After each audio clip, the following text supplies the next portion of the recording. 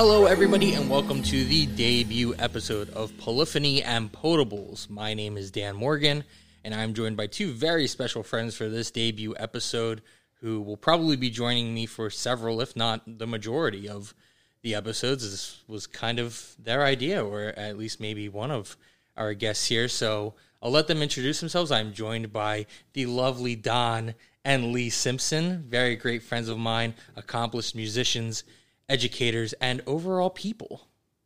Floor is yours. Thanks, Dan. Championship competition. Thanks, Dan. My name is Don Simpson, and I'm the band director at a high school. And Dan works with me. He's my assistant band director for the marching band in the indoor program. And I'm actually the director of the indoor program. He's the director. He is. I do nothing. So I play percussion. My wife and I met in college, and I'm going to have her tell you how we met, but I'm a percussionist mainly, and I dabble in a little bit of trumpet and piano. So off to you, babe. Okay. Yeah. So I'm Lee. And Don and I have been married for 12 years as of the 21st of June. I'm primarily a classical flutist. I went to the Hart School of Music on a classical music scholarship. It's about as useless as it sounds, so I transferred to Rowan and got my degree in music education, which is where I met my husband in a jazz ensemble, actually. I've taught everything from K through 12. I've been a school administrator, and currently, due to the climate with COVID-19, I am gainfully unemployed, but I'm hoping that that's going to change really soon. But I'm really excited about this episode, and I think we're going to cover a lot of really interesting stuff. So we're going to talk about beer, as we always do across the Podcast Potables Network, and this podcast specifically will be combining that idea with music. We have a lot of great ideas. Don put together a hell of a list of albums and beer kind of pairings, so we're definitely going to explore things like that, but we will explore broad topics and pretty much anything and everything we can think of. And obviously you, the listener, if you have any suggestions on anything you would like to hear from us or anybody you would like to possibly hear on the podcast, please reach out to us via our social media, via our email, anything like that. All social media, we are at Process Potables or on Instagram at Podcast Potables Network. Before we get into our topic for this pod, I do want to talk about what we're drinking here, since that's always a big part of this, and I'll start because I'm really enjoying this beer. This is one of the more intriguing and unique beers that I've had, recommended and given to me by my friends Don and Lee here from their collection. It is from Icarus Brewing, and it is called Neon Fantasy. It is an Imperial IPA with lactose, coconut, and lemongrass. When I read that, that was quite the combination to me. If you've listened to anything else on this network, you know that I'm a huge fan of most beers that have lactose, but coconut and lemongrass are both things that I've had very sporadically. They are not things that in the general sense of a palate that I would usually enjoy, but as I often explain, I find that a lot of things I don't enjoy on their own, I do enjoy in beer, things like coconut, things like pineapple, especially things like coffee, which I don't drink, but I love coffee beers, so There's not much that will deter me from trying this, but even reading this, I thought that this was a weird combination, but they all blend together very well. It's very balanced. You don't get that much coconut and lemongrass. It is pretty much a lactose IPA, and those are very subtle hints. The description that they have reads as a heavily wheated and oated Northeast Imperial India Pale Ale with lactose brewed with lemongrass.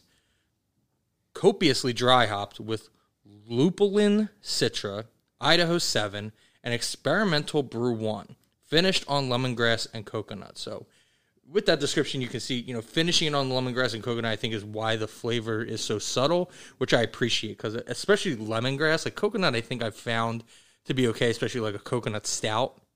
I can get behind. Lemongrass is really weird. Get in a couple sours, a couple saisons, your farmhouse ales, and a lot of those, sours I'm huge on, but saisons and farmhouse ales I'm very hit and miss with. But this is a great drink, and at 8%, this is smooth, and it doesn't taste strong. I could probably have 2 or 3 of these before I start noticing it, but the drinkability is very nice. The mouthfeel is great, very smooth, kind of cloudy. and I'm a very big fan of that. What do you guys have in front of you? We got a very diverse palette of drinks here. Yeah, so right now I'm drinking a rosé. I'm drinking a French rosé. Before I switched back into teaching from school administration, I managed a winery for a while. So I really got a chance to develop that palate. So that's what I'm drinking right now. But before then, I wanted to highlight the beer that I was drinking before, which is by another North Jersey brewery called Magnify, which is doing really, really great things. They're very much a one-off brewery. You're not going to find a whole lot of year-round standards with them. You're going to find a lot of experimental things, which is something that I really, really like. And this particular beer is a double dry hopped IPA called Cream Line. Again, as Dan was saying, it's brewed with lactose. It's a 7% double dry hopped IPA that's brewed with as much beer, with as much lactose as a glass of milk, so 12 grams of lactose per That explains why I liked it so much. Yeah, per 8 ounces of beer. Said it's way more than they've ever used in a beer before, and they hopped it with Citra, Motueka, and Simcoe. So it's very super smooth. It's very creamy. It does not taste like a 7%, so you've got to be careful with it because it's got just the right amount of sweetness, and if you're not careful, it's going to catch up with you, which is why I switched to rosé. Don, what do you have? It pairs well with your favorite cookie. What's my favorite cookie? My favorite cookie or Dan's favorite cookie? Anyone's favorite cookie. You better Just know both. a favorite cookie? Do you know my favorite cookie? Your favorite cookie? I don't know. I really don't. Why, Maybe we've been one of the married maple 12 years. Well, this You is don't- round cookies? one. Yeah, no, it's an oatmeal raisin cookie, but Oatmeal fine, raisin. continue. What are you Okay. drinking? What are you drinking? So things that don't pair well with your favorite cookie. I'm Arguments? drinking a good old Mexican Modelo. I have a slice of lime in it, and as I was telling my wife and Dan earlier, I needed to take a break from the heavy beers. The heavy beers were not doing well with me for a little bit because I think I overloaded on them. And so now I'm doing this Modelo. I find that I can drink a lot of them, and it doesn't really make me feel full. So this is a Modelo Especial. Especial. Especial. There's no E at the end. So it doesn't. Well, it doesn't say. it's I'm Spanish, pretty so, sure it's you know. 4.5%, Probably. and it's just crisp and fresh. So By the end of the night, Dan and I will be pissing 4.5%. there you go. and Listen, hopefully not into my bottle. we I make no guarantees. We'll see how this goes. I'm in a good mood today. You've been pretty nice. Yeah, good. I like that we're expanding the range of stuff. We don't, potables is just about being like a strong, potent beverage. That's kind of the idea of it. So, we're not stuck strictly on beer. We got a wine. We've got, more of your generic commercial kind of beer, but still a beer that you can enjoy. We've had several podcasts where we drink water. I believe we may have done whiskey once. I would definitely like to get into that more. And Lee, to your point, when you manage the winery, like that would also be a great place. Hopefully, once the world resumes, that maybe we could go set up shop sometime and record, because I think that would be a great pairing. Oh, absolutely. And we could do flights over there and do Absolutely. pairings and whatnot for sure. I think if we were going to do that, though, we would need to, start listening to maybe some more classical music. Well, we'll get there. Because I don't think a fine wine would pair well with a little all-time low in the background. You know what I mean? We'll see. They whine. They do wine. They do wine. do It's wine. perfect. They do wine. Emo music and wine. They were made for each other. That's true. Wine and wine. Wines Exactly. and wines. Got to add that Done. H in there. It'd be But good. we're not talking classical music today. We're not really talking any specific genre of music today. We're talking about all genres and the idea of covering artists. So the idea of other artists playing songs of the original artist, whether that be making them their own or not, whether those be, there are charity records that do it. There are strictly live performances. There are recorded performances. Bands do entire cover albums. There are several reasons why it may be done, and there are going to be varying opinions on this. We have a couple of topics that we'll cover as far as cover songs go. What we're going to start with is just the general idea of covers, what we like and what we don't like about them. Lee, do you want to start us off here on what you do like about the idea, the overall concept of a cover song? Sure. I like cover songs because I like when artists can take something that they're inspired by and not just emulate the sound, but really sort of turn it around and really turn it on its head. I think a good cover song is going to evoke new emotions for you, that it's going to give you a new perspective on the song, and it could open your eyes to a new side of that artist that you hadn't really thought about before. So I've got some good examples of songs that fit all three of those categories. So that's definitely something that I like in a cover song. Are we going into dislikes person to person, or are we just doing likes all around? You can do your dislikes too if you want. So my dislikes are when an artist covers a song just to say that they covered that song, just maybe like a clout chasing sort of thing.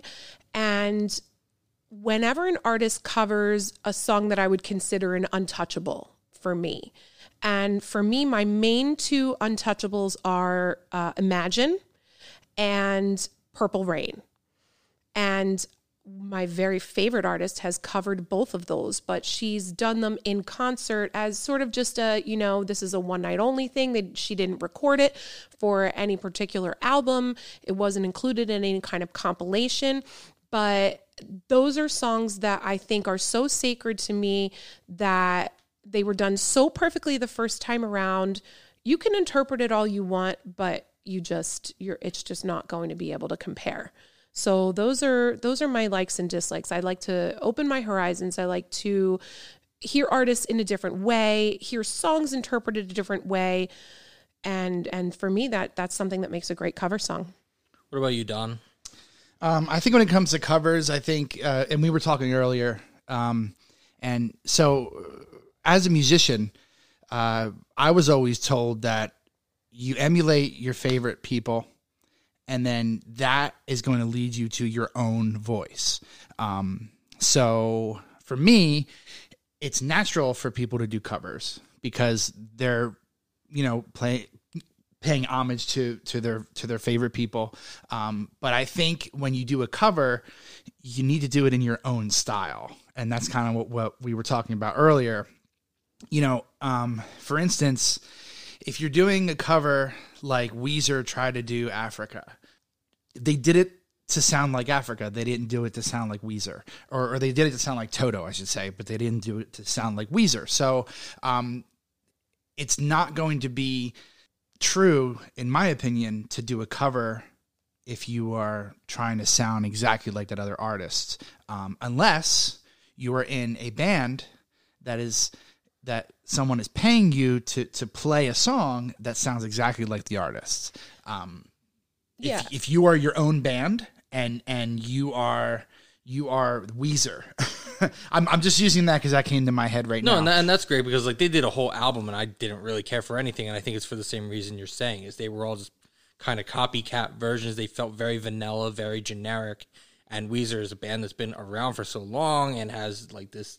They're a big name band and they have this unique kind of personality that they're very good. Especially when you go back to their old stuff, which I think is probably what we're all, bigger fans of, Pinkerton and the Blue Album, that, they have this old school alternative emo-ish kind of vibe, but it's also weirdly kind of humorous in a way. And I think that, especially a song like Africa, you maybe would have hoped they would have, taken some liberties and had some fun with. Yeah, and using a different synth doesn't make it a different right. Not like a Weird Al Yankovic parody version, but just take some liberties with it, and they didn't do that at all. It's vanilla as anything. It's vanilla as ice cream. Well, and Don, you're so much more adept at doing covers in a different style because of being a jazz musician and having that almost that liberty to interpret things as you will. I know that you did a Tony Williams solo as part of your junior recital? Yes. In school? Yeah. But meanwhile, I was classically trained. You play what's on the page. You play it the way that it's supposed to be played. You do not deviate from that. You don't put your own spin on it because that's not how Bach and Beethoven did it. Well, okay, fine. But that doesn't leave a whole lot of room for artistic creativity. So you're definitely more adept at creating and interpreting those covers better than I was, for sure. If you're talking about a large ensemble like an orchestra, it's up to the conductor to have that freedom and do what they want with what Bach and Beethoven wrote, as opposed to the individual player. Yeah, but there's still that's not gonna, the difference. But if Yannick Nézet-Séguin, who is the conductor for the Philadelphia Orchestra, if he's doing Rite of Spring, it's still going to be Rite of Spring. He's not adding a drum set in there. He's not adding saxophones in there. That's my job. That's your job. He's not changing it. So that would not, to me, be a cover song. And like going back to Weezer, I know they did it because there was this big online campaign, I think it was through Twitter, that the fans wanted them to cover Africa. And they teased it by covering Rosanna, which is one of our son's favorite songs. He loves Rosanna. He's loved Rosanna since he was maybe a year or two old, which is, kind of weird, but so's our kid. And it fell flat for me. And then when Africa came out, I was still disappointed. And I actually thought Rosanna was better than Africa, but neither of them were particularly good. Dan, what are you thinking?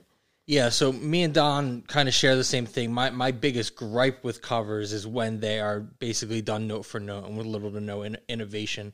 And I kind of fall, in between probably the medium of you two. I'm not neither a jazz musician nor classically trained, but I guess I'm more classically trained than jazz. I was never much of a jazz drummer, so improv and kind of off the cuff is not as easy for me as being handed a piece of music and learning how to play. You hand me the music, I can play it, and I will practice it, and I will get it right, and I will play it as it's written. If you ask me, even right now, even as a drum set player of 23 years at this point, if you ask me to just sit behind a kit and kind of go to town, like that's not really how I work. I more like to write my stuff, take time with it. I don't really freestyle or anything. And, that's the reason that I don't think covers have ever been all that big into my wheelhouse either. And doing things like a cover band was never that interesting to me. I really like to take a lot of liberties if I do something like that, which isn't really the norm for that. We'll kind of get to that. Mm-hmm. You mentioned the songs that you think are untouchable. I had two of those for myself as well, which I had Bohemian Rhapsody by Queen and Don't Stop Believing by Journey. Bohemian Rhapsody is just such a unique and incredible song that it just doesn't make sense for anybody to touch that. I agree. And Don't Stop Believing is not this masterpiece of a song, but it was, the perfect kind of wheelhouse for Journey. And it's not that I don't think a band could do it, but almost every time I hear a band do it, it's never good. So it just seems like it's better to avoid just for the integrity of the song. Don, do you have songs that you could think of that like you just don't want? Don, I mean, we know where you sit on a certain subject of it. You could talk about that if you want. Honestly, I don't have an untouchable. Really? Nothing by Stevie? No, Nothing? because I know you don't like anything by Michael Jackson sampled, right? Well, it's so sampling is a whole other thing. He has more of a problem with samples, and that's a whole other podcast. We can get into that. No, that's fine. I wasn't sure if you kind of differentiated that to that kind of degree or not. No, I mean, I wouldn't. I was just thinking about it. I don't think I would have any untouchables because I enjoy hearing what somebody can do to a song. Some of my favorite things to listen to are Christmas music, or is Christmas music, and every year, I mean, we have so much Christmas music. I would not take. I never knew that. It's funny because I just love to see and to hear what somebody can take. Oh, do I have the album for you of a song that everybody knows that just and see what they do to it. We have so much Christmas music, and every year I wait and see who's going to come out with a Christmas album because it's important to me to hear what other people do with those songs that we all know. And the songs are beautiful, and it's, I mean, I'm not talking about Rudolph the Red-Nosed Reindeer or anything, but real liturgical Christmas music that I think is great. Well, you're a big one on Ave Maria. Yes. The Schubert Ave Maria, but yes. You go absolutely I feel like your dick gets hard a little bit when you listen to Harry Connick's version of Ave Maria or Stevie's version of Ave Maria. Like, you lose your mind, time stops. I'm not allowed to speak, and neither is our son. And we have to listen to Ave Maria. Kind of like the Seinfeld episode where Elaine is dating the guy that listens to Desperado. And and everything stops when he listens to Desperado. That's him with Harry Connick Jr. or Stevie's version of Ave Maria. Amazing. Yeah. And that's what I'm talking about. It's like, the way Harry did it was very different than the way Stevie did it. And, we don't need to talk about that now, but we can get into it later. But sure. I love hearing something, knowing the original, and then seeing what other people do with it. And that's why I think I love writing marching band music so much in that style, because I can take it and make it sound different for here and screw it up as much as I can, but still keep that original. You know what I mean? Yeah, and that's where I would like to sit there and compose it and arrange it and rewrite it. It's the on the fly stuff is where I think a lot of times, like, if you're going to do a cover, I think a lot of people kind of take for granted that, like, we can just learn the song and go play it. If you kind of just half-ass it and go out and play it as you think it is and don't really give it any thought, then that's when I think a lot of times it can rub people the wrong way. Because one, you probably haven't put in the appropriate effort anyway, and two, you're going to rub people that really appreciate and care for that track, that artist, whatever it may be, and really kind of rub them the wrong way. And music is so personal that, like, it can really hit it's almost disrespectful. Exactly. And people can take that very personally, even if it's not their music, if it's something that's close to them. Which kind of brings me to the next thing I wanted to talk about, which is your thoughts on, like, cover bands and artists in general. And not really the same thing, but this was a conversation we were having, so maybe we can kind of talk about both sides of it. Is, there are bands that just do covers, and that's their full-time gig, whether that be like a wedding band or a bar band or both or what have you. Or the idea of artists that do entire cover albums or really get invested in cover music, and your thoughts on how you feel about that. One of the first encounters that I really had with cover bands was right after high school. I toured Europe with an orchestra, no big deal. And I got turned on to Me First and the Gimme Gimmes, which I was sort of dipping my toe in the waters of like second wave punk. My cousin was a real big first wave punk guy, but he's a little bit older than me. So for me, it was like Screeching Weasel, NoFX, MXPX, Lagwagon, No Use for a Name, all of those guys. So that sort of turned me on because Me First is made up of two dudes from Lagwagon, a dude from NoFX, and a dude from Swingin' Utters.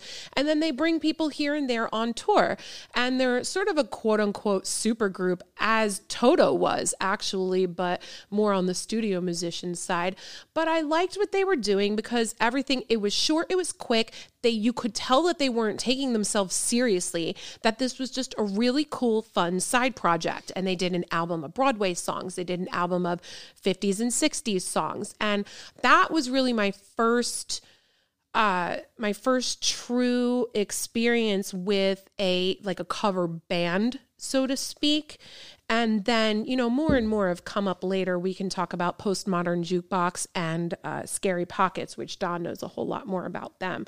But I like Me First because they put a specific genre into the cover song. It's going to be a punk song. It's going to be a punk song. They're not going to try and do anything else. They're not going to try and make it fancy. It's going to be fast. It's going to be quick. It's going to be in and out, and they do their thing. And it's their side gig. And you know what? I dig it. I respect it. Speaking of fast, quick, and in and out, Don. Oh, babe. Wow.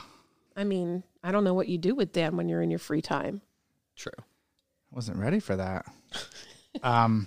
So when it comes to, I mean, I really don't know. I didn't even know that Me First and Gimme Gimmes were a cover band. I knew of them, but I didn't realize that that's what they do.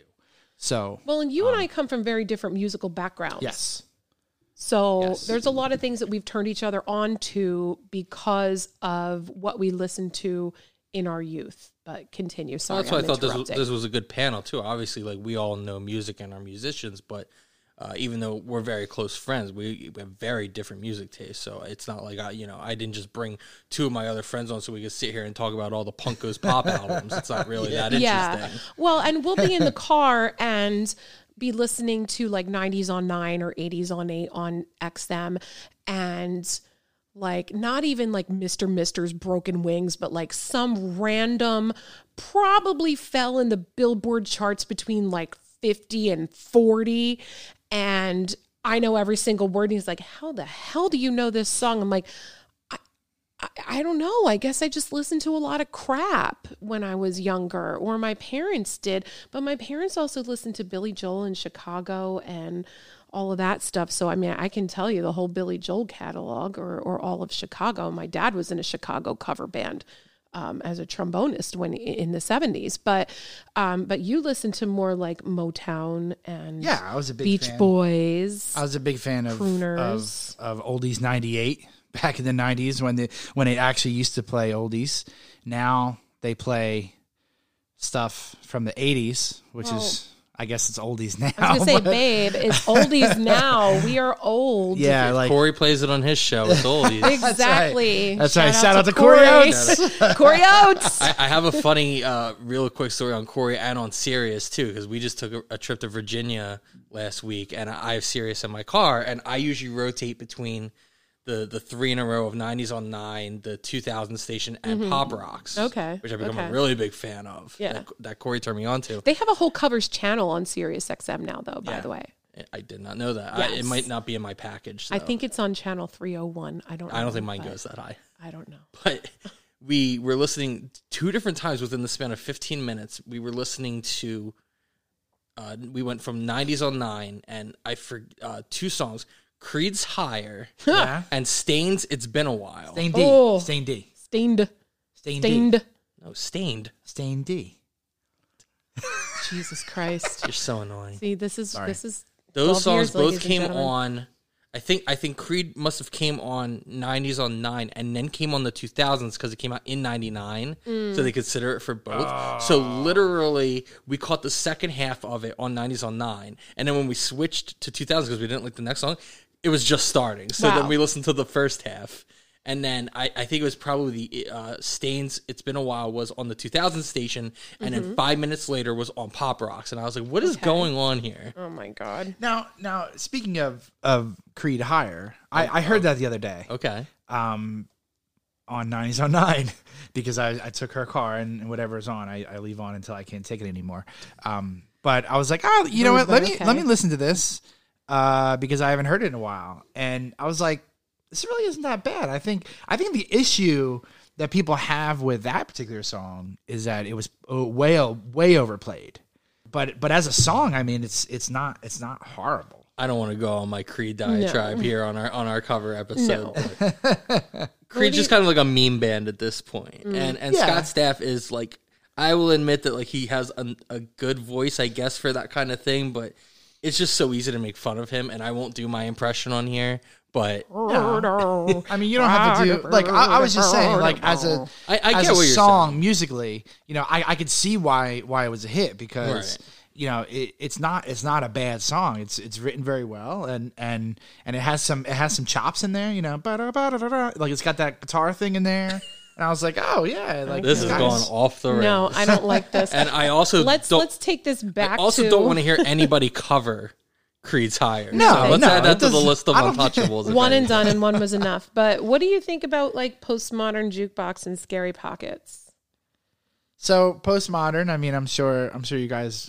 I know you've heard. I mean, have you heard a lot of them? I Yeah. don't even know. Yeah, but you know you're going to get that sort of 20s, speakeasy kind of vibe from them. They've recorded a lot at the Oviatt Penthouse where my sister had her wedding reception, and it makes sense because it was also used in a lot of things from Mad Men. So you get like a more like a 50s, 60s kind of thing, but you're going to get like maybe a little bit of easy Motown, but it's going to be mostly acoustic and in a very crooner kind of style. What I like about them is that it's never the same people. Yes. Like yes. it's always the piano player because he's the guy. I don't know his name, but and then he's got like a pool of musicians depending on what song he's gonna do, and a pool of singers, and he kind of arranges the song based off of the singer that he chooses. I feel. I don't know if you noticed that, but I would hope so. Yeah, but that's that's cool. Why it works. And then he gets the musicians to back that style up, so it's not one band, it's just one guy. Yeah. It's essentially just him. Whereas Scary Pockets, the same thing. They have like 2 or 3 guys, I think. And they specialize in what? In funk, right? Yeah, everything is a funk version of whatever it is. So, and then they like to make a medley out of songs that you would never think would go together. See, that was my favorite thing about doing a cover band, was trying to piece together songs and have them transition well, or even mash them up. And there's a group that I don't know if it was like a guy or a band, but it was called the Legion of Doom, who put out like a 18, maybe it's not 18, I think it's like 15 or 16 songs of like the mid 2000s of like, pop punk, emo, stuff like that. And it's like basically like a DJ crossover of like each song, but with like other random samples and stuff thrown in. And it's probably still one of my favorite things in music of all time. And it was, of course, like, I believe he had permission from all the artists, because he definitely didn't get sued or anything. But like after that, like I guess it just became harder to do, or people weren't interested. And like you can't find the CD anywhere. I'm lucky I was able to buy a physical copy around when it first came out, and I have it. I still have it in my iTunes Match, so I'll have it forever. But I think it's pretty hard to find those things, and I love it. The only thing I remember them doing after that was, I think, one of the Saw movies. He made a mashup, and it was used in there. I want to say it was like, it might have been Slayer and somebody. Okay. It was weird, but it was one of the main songs from one of the Saw movies, and then after that, it just like fizzled out. But that was always really cool. Postmodern Jukebox was the one I had as like this unique thing, and I appreciate anybody that leans into a bit or a gimmick and sticks with it, especially one as cool as that, in my opinion. The other one, and I don't know if you would consider this necessarily as a cover band, because I guess maybe it's different, but I was curious your thoughts on groups like Pentatonix, which I know is a cappella, but it's generally is covers of stuff. I can kind of take or leave them. They're incredibly talented. Yeah. I'm not disdaining that at all, but I'm just not an a cappella guy. I'm a big fan of them. I'm a big fan of, actually, Pentatonix is good, but I like a couple other ones better. Straight No Chaser, I think, is better. Straight No Chaser is great. I hope you're going to say my favorite. And Committed, obviously. That's it. And even Noda is pretty good. Noda's great. But yeah, I mean, I like those groups, because then again, I've never heard of the other ones, so maybe you can. It's a different take on the song that and that's what I appreciate. Like I think Straight No Chaser did. They put Africa into 12 Days of Christmas. They did. It's amazing. I'll play that for you. It's really great. Cool. It's super funny. They're very tongue-in-cheek. And then you start getting into like collegiate a cappella groups and whatnot. But yeah, Committed, Pentatonix, and Noda all came out of a show called The Sing-Off, which was sort of like an American Idol for a cappella groups, and Ben Folds was a judge. He's one of my favorite humans. Love him. Sarah Bareilles. Sean Stockman was a judge. Sorry, and Sarah Bareilles, and then she had left, and then Nicole Scherzinger from the Pussycat Dolls came on, and she was sort of like the Paula Abdul of the group, where she's like, "Your outfits are really great, and I love the way you sound," but she really didn't have like much substantive information to impart. But Committed was the season 2 winner. Noda was a season 1 winner. And actually, a couple months ago, got in touch with a couple of the members of Committed, because they do a version of Maxwell's Pretty Wings, which the first time I heard it, I almost had to pull my car to the side of the road, because it was so beautiful. Like I could not pay attention to anything else I was doing. And I had asked 2 of their members, Terry and Gaston, I had DM'd them on Instagram and asked them, hey, do you have an arrangement of this? I want to try to do an arrangement and send it out to my students, because, we've been, we were on remote learning from the middle of March until the end of the school year. And I just wanted a little project and something to present to them. And both of them got back to me, and I talked to them, on a semi-regular basis, but I mean, whatever, it is what it is. And both of them said, oh, we didn't write that arrangement down. We just sort of did it in the studio, which when you listen to the song, it's absolutely mind-blowing that, I mean, like, I'm sure the foundation was there because you're not just going to go in there dry, but the fact that these then 6, it's a group of 5 now, I believe, gentlemen can go in there and when a band gets together, you sort of have that energy and you know what the other people are going to do, and you can feed off of each other with just a look or just a gesture. And to be able to have that kind of relationship and that energy where you don't need to write the music down, it just comes out, was just, it's like, what do I do with that knowledge? Like, okay, I'm not going to cover that song. I'm not going to arrange that song because, like, I can't believe that you did it the way that you did it. And it simply just can't be replicated. Yeah. And that goes back to, kind of understanding and respecting and appreciating an artist like that. And in this case, even, a cover artist, but still understanding that, okay, like, maybe I just can't do this justice. Maybe this is something that doesn't need to be touched again. Now, obviously, I mean, your intention there was educational, so I think that's always okay, but still, to your point, it was kind of like, you probably could have figured it out, but I think there was just almost this, like, beauty to how their process went with it that you were like, and I think because of the personal way it held to you, that I think almost maybe you didn't want to mess with that and have that change, and now you have that story that goes with it that makes it all the more deeper than it already was. Yeah, exactly. If it had been written down and it was arranged for them and they performed it, that would be one thing. But this is something that truly came from, like, the depths of their souls. And then I'm not going to touch that. I'm not going to try. I mean, could I arrange it? Yeah, sure. I can take the time. I can arrange it, sure, and do it note for note. But why would I want to do that when it was done so perfectly in an organic fashion in the first place? Right. So you two have you're very good with, I think, artists and knowing a lot of these things, that this might be a topic that's really only for me, but I'm curious if there are any songs that, maybe the first time you heard it, you didn't know it was a cover. Mm-hmm. And then later you found out that that wasn't actually the original artist and that they were covering something.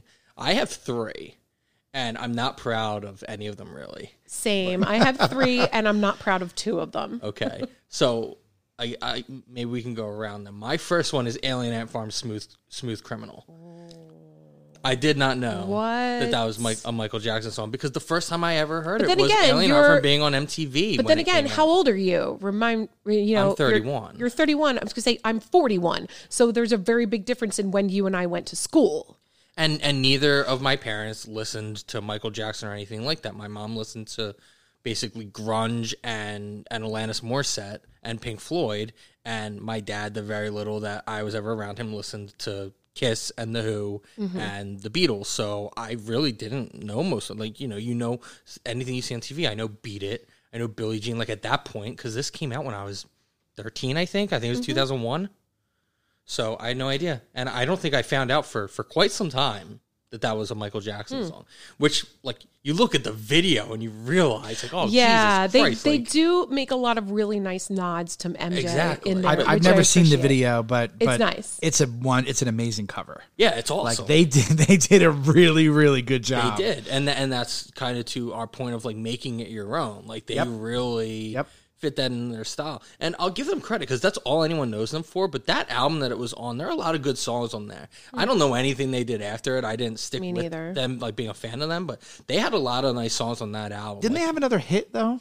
Movies was on that album and did pretty well. They had a music video. I think it got on, like, I think it might have been on TRL. I know this was a TRL, like, Total Request Live for anybody that doesn't know, which Yeah, is yeah. top 10 music video countdown show from when I was in middle school and everything. Carson Daly? Yeah, Carson Daly. But I think Movies made that as well. It was definitely an MTV's rotation. Whether it made TRL, I think it was probably more like an honorable mention one, or maybe cracked like 10. But Smooth Criminal, I think, was definitely always hovering around like 5 or 6, and I think maybe was getting toward the top at some points. I don't know if it ever got nearly that high, but I didn't know. I really didn't know. What do you have? Have you thought about it, or? Yeah. Actually, I have 3 as well. Fantastic. Me too.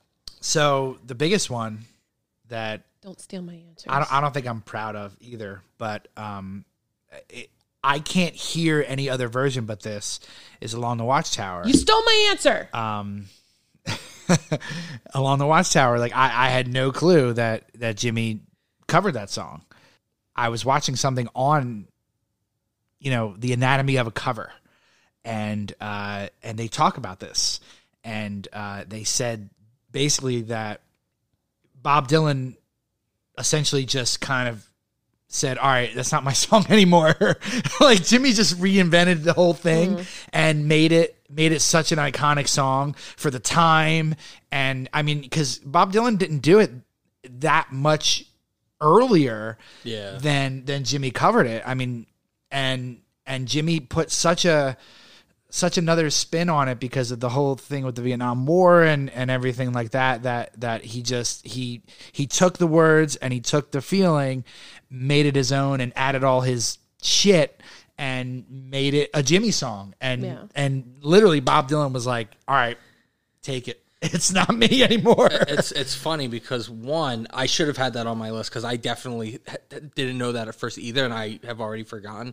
But also, I never heard that story about like Bob Dylan saying that, but it's funny because I'm sorry for him. Like, I hate Bob Dylan so much, so I've never it has still never really got into my mind that was a Bob Dylan song. Like, so it's kind of cool to hear him say that he kind of almost basically just gave it to Jimmy. And I want to get to you, Lee, but I feel like that story ties so well in with another one I have that I kind of want to tie it. Well, I only have 2 now since you stole my answer. So True. All right, so we'll skip you then. So, Damn it. So a second one that I had, and this was one of those ones where like I did know the original song, but I don't know. I think for a while, just like something in my brain didn't process it right, and because of the difference in it, and I did read a story about this in the same way, was Johnny Cash covering "Hurt" by the Nine Inch Nails and Trent Reznor. Okay. Because it's like it's very unrecognizable. Correct. The difference it is. That was, let me stop you real quick. That was one of the other ones on that thing that I watched. Okay. That was like, he just completely took it. Exactly. So I was reading about Trent Reznor's like reaction the first time he heard it, and he says,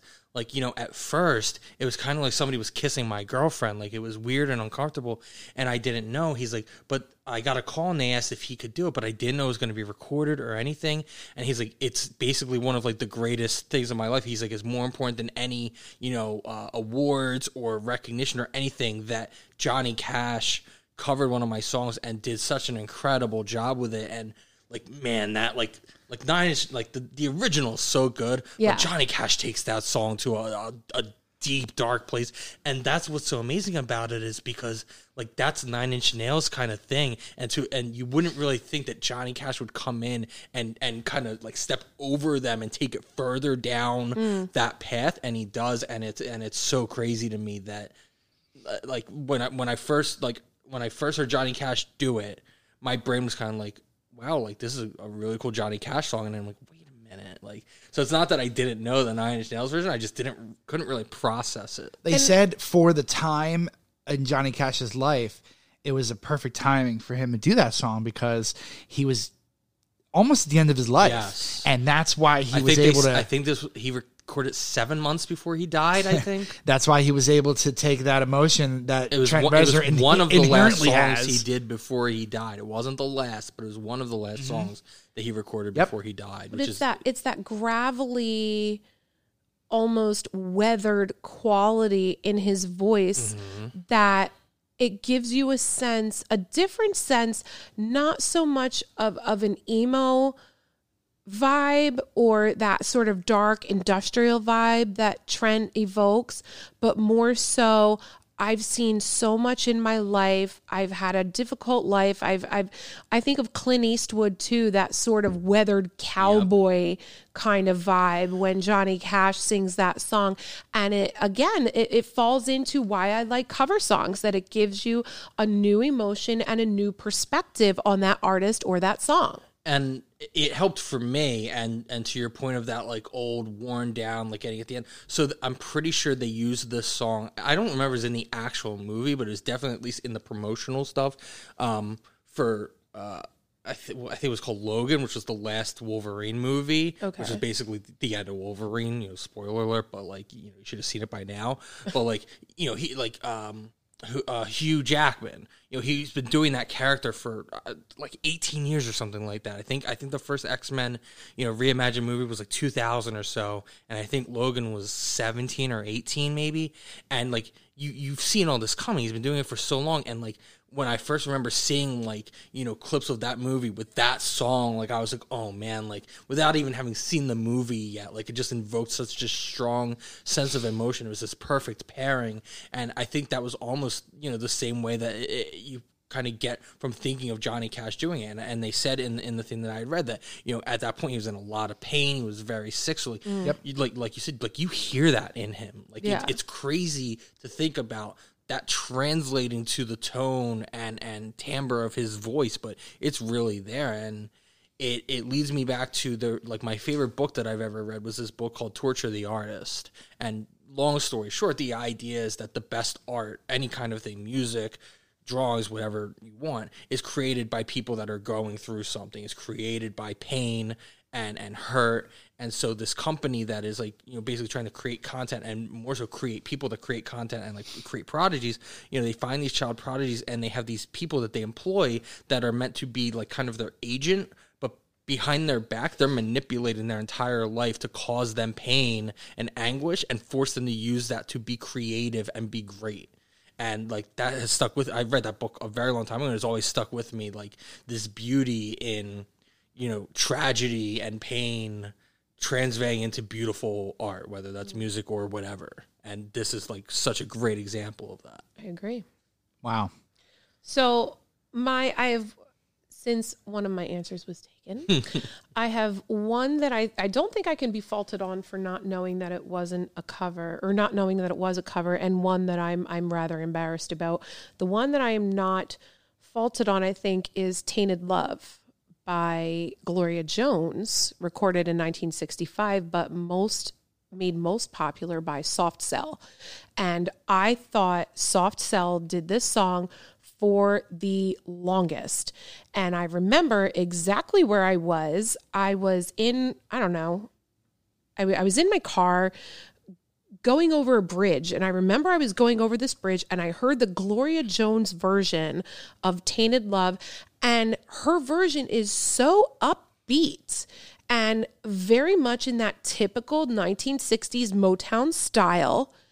And then I'm thinking back to Soft Cell and how they sort of made it like a new wave kind of depressing, mid-tempo pop song.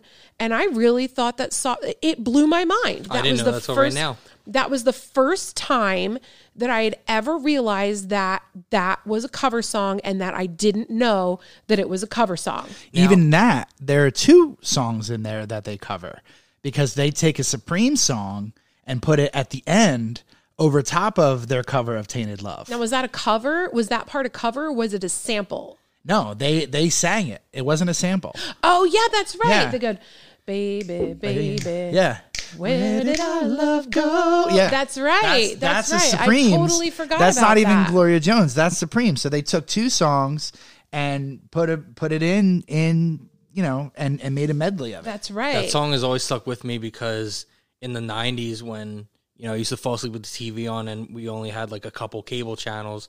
In the middle of the night, it'd just be infomercials, and there were always those like 80s pop That's it. CDs you could order on the phone, and they would always just play Sweet 1-800, Dreams and blah, that blah, song, blah, blah, blah. and I forget what else. And those would give me nightmares because all those songs were so creepy, man. Right? When All you're a that kid, new all wave that new wave shit, stuff man. creeps you the Oh my hell out. God, new wave. So, There were I also- didn't know that was a cover. I figured that was an original song. Yeah. And it's funny because I was just trying to look up something along that lines, and now I just came across, unfortunately, another one that I didn't even know that I didn't write down. I don't know how this is what I looked up, trying to look up something with that, but I didn't know that Orgy's Blue Monday was a cover. What? Yeah. Yes. Oh, wait. Who did it the first time? Don't tell me. Don't tell me. Don't tell me. Blue Monday. Shit. Was it The Cure? No. Because I feel like it would be The Cure or Flock of Seagulls or some. Damn it. I don't know. But that's a great know, cover. Don? I do love their cover, Blue Monday. And I had a huge crush on the lead singer because I remember at the time, like everyone was about these cordless microphones, and he sort of came back to the corded microphone and he like wrapped it around his body in this really sexy way. Oh, boy. And it was very Real horny hours. oh on the my podcast. gosh. Yes. It was very Can I sort wrap of this like, cord around myself and wrap it yourself? around Yeah. wrap it around my neck right The now. band was 'cause called that's how New I feel. Order, by the way. New Order, damn yes, it. yes. But yes, I remember really liking that music video because it was sort of like industrial Yep. and edgy, and that's kind of where I was in You those talking about early the New college Order, days. or are you talking about the orgy one? The The orgy Okay, all version. right. Well, because they wore makeup. Yeah. But it was like late 90s, early 2000s frosted makeup. Yeah. It was 1998. Yes. Okay. Yeah. So, yeah, my sophomore year in college, that makes perfect sense. Yeah. I might have still been wearing Jinkos. I don't know. Oh, hell yeah. So my second one, actually, I have two by this band, but I'm only going to mention one because I think the other one was too close to my first one. But I did not know in 1993 when this came out that "Live and Let Die" was a cover. Wait, what? I thought Guns N' Roses did that, and it was an original song. Oh, shit. Um, When did you find out that it was a cover? a couple years later. Oh. Yeah. But I mean, when Use Your Illusion 1 and 2 came out, I saw that tour. Before the internets and the Googles. Yeah. So like I didn't listen to Paul McCartney and Wings. I was a huge and still am a huge Beatles fan, but I never listened to anything that the two, all of these guys did when they left. You didn't listen to the Plastic Ono Band? No. No. Imagine was probably one of the only ones that I listened to that wasn't the Beatles because that's John Lennon. Yeah. Paul McCartney, the only one that I knew at that time was Paul McCartney was having Wonderful Christmas Time. George My Harrison, dad I played that knew. song all the Yeah, time. George Harrison, I knew from the which I didn't even know was a cover either. What? His big hit in the '80s. Oh, I got my mind Yes. set on Yes, you. which I got didn't know that my was a mind cover either. So that's the set on only you. George I Harrison song remember the video knew. was in black and white, and I think there was like a claw machine I don't know, where he was trying to like get a dancer out of a claw machine. I could be wrong. but Anyway. "Live and Let Die" I did not know was a cover, and that was a fantastic cover. Yes. Oh, it's Guns N' great. Roses did a great job. I'd like to see them do that live with an orchestra. I didn't see them live do it with an orchestra, but I saw them live do it. Well, excuse me. My last one, and I'm really not proud of this one, but I feel like most people my age didn't know this when it came out, was the Ataris' Boys of Summer. Don Henley. Oh, Don Henley's, yeah. Like, no one talked about that being a cover. Well, and I like how they changed a Deadhead sticker on a Cadillac to a Black Flag sticker Yeah, on a that Cadillac. was cool. I That like was a that cool a lot. nod. But no, that song originally came out in the '80s when I was growing up, so that's the only reason why I knew. Yeah, we only knew it because we probably grew up with it. It was a huge hit. But I feel like anybody my age, except like Corey, did not know that was a cover. Shout for the out, longest shout out, time. Corey Oates. He's gonna listen to this. He's probably gonna text me a bunch of stuff. Like, fuck you, I'm man. like, damn it, you guys are assholes. How come you didn't invite me, man? I know everything. No, it's Thursday, dude. He's got his radio show. That's right. He's got his radio Or show. I definitely would He's have. playing all this shit we're talking about. Exactly. Make sure you check out the music specialist and the oldies, whatever his fucking show is. Absolutely. Bob, we, yeah, we may like rag on Corey a little bit, but he is a decent human being. He gain a lot of respect with me when I knew that he knew a lot of the music that I did. Yeah. And I was like, wait, He's how an does this encyclopedia, kid- man. He's crazy. Wrestling and oldies music. Yeah, you That's don't it. expect a kid in high school at the time to know a lot about obscure Motown and those kind of His artists. dad, man. His dad was the man. Yeah. All right, Lee, the last one you didn't know. So my last one is from a movie that came out in 1996 featuring a very young Reese Witherspoon and a very young Mark Wahlberg called Fear. And there was a particular scene where they're on a roller coaster having this intimate moment. And Wild Horses is playing, but it's the Sundays. And I did not know that was the Rolling Stones. And I see your face. My husband's giving me a face. You can give me that face. But let me tell you, my parents were not big Stones fans. And I was not a big Stones fan. I'm quite honestly still not a huge Stones fan. I just haven't gotten into them. Whatever. Judge me if you want. Don't at me. Whatever. I'm not a huge Stones fan. But I really thought that Wild Horses was done by the Sundays and not the Rolling Stones. So that is one that I am embarrassed about. But I also still absolutely love the Sundays version. So I mentioned that I had 2 by Guns N' Roses. And I am going to What else did talk they about cover? the third one. But they're Knocking on Heaven's Door. Oh. You didn't know that one? I did not know that was Bob Wow, Dylan even I when would've it came known that out. one. Yeah, I knew did that song not from know. Celebrity Deathmatch. That's why. Yeah. And it's funny because all of these, or I should say these 2 Bob Dylan songs, I know the covers, and then when I go back to listen to the original, I'm like, just like you said, like, I can't get into him. But I respect him because he's a great songwriter. Yes. I just can't deal with his voice. Yeah, me neither. That's it sounds like one of those little whistles that you had that had the fan inside. And when you like that's what Bob Dylan sounds like to me. And I like that. I like the Guns N' Roses version Absolutely. better. Just as, obviously Along the Watchtower and the other one, Live and Let Die. I mean, it's and there are more, but I wanted to limit to 3, and those were huge for me when I was like, whoa, I found this out, It sort of changes your perspective on how much music is out there and how much you don't know about for sure. what's out there. I don't know anything about it, which is criminal for how much I play and how much I've listened to. Well, even just, I mean, I hope we do another podcast in terms of samples because our best friend Barry, who he's created this playlist for Don called Make Don's Eyebrows Touch, because if you see my husband when he gets angry, like his eyebrows sort of furrow and it seems like they touch, and he's made this playlist of songs, mostly rap songs that have used samples from things like Steely Dan or the Beatles or Led Zeppelin or Stevie Wonder, and it just drives him absolutely nuts that these samples are being used in these rap songs. So get Barry on. Yeah. So we'll have to get Barry on the next. We'll have to get him on that one. But what drives me nuts about it, And he's a beer guy. No, you gotta and he's save a it beer for guy, that. so You he gotta can save it for that. contribute to Don't do it both. now.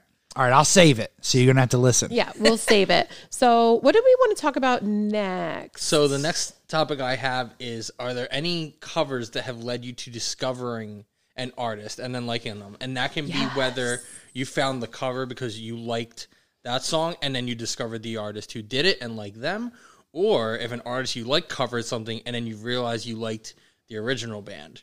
So I feel like this is going to hit both of you pretty hard. And I already knew of the band, but I only really knew one song, and I didn't really like that song, so I didn't think I liked the band. And then my favorite singer, Dustin Kensher of Thrice, I saw him at, what was that place in Philly called? The North Star Bar. Yeah. I saw him there when he was doing a solo tour of his acoustic stuff, and he covered Round Here by the Counting Crows. Nice. And Great song. Round Here is one of my favorite songs It's a of great all time song. now. I had never heard it. The only song I knew by Counting Crows was the Big Yellow Taxi song or whatever. the it Joni is. Mitchell cover. Yeah. And Really? and I didn't like that song that Well, much. because it's not that great. Right. So that was all I really knew because that was on the radio.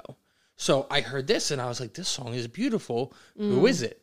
Find out it's the Counting Crows. Go actually listen to the Counting Crows version. Beautiful.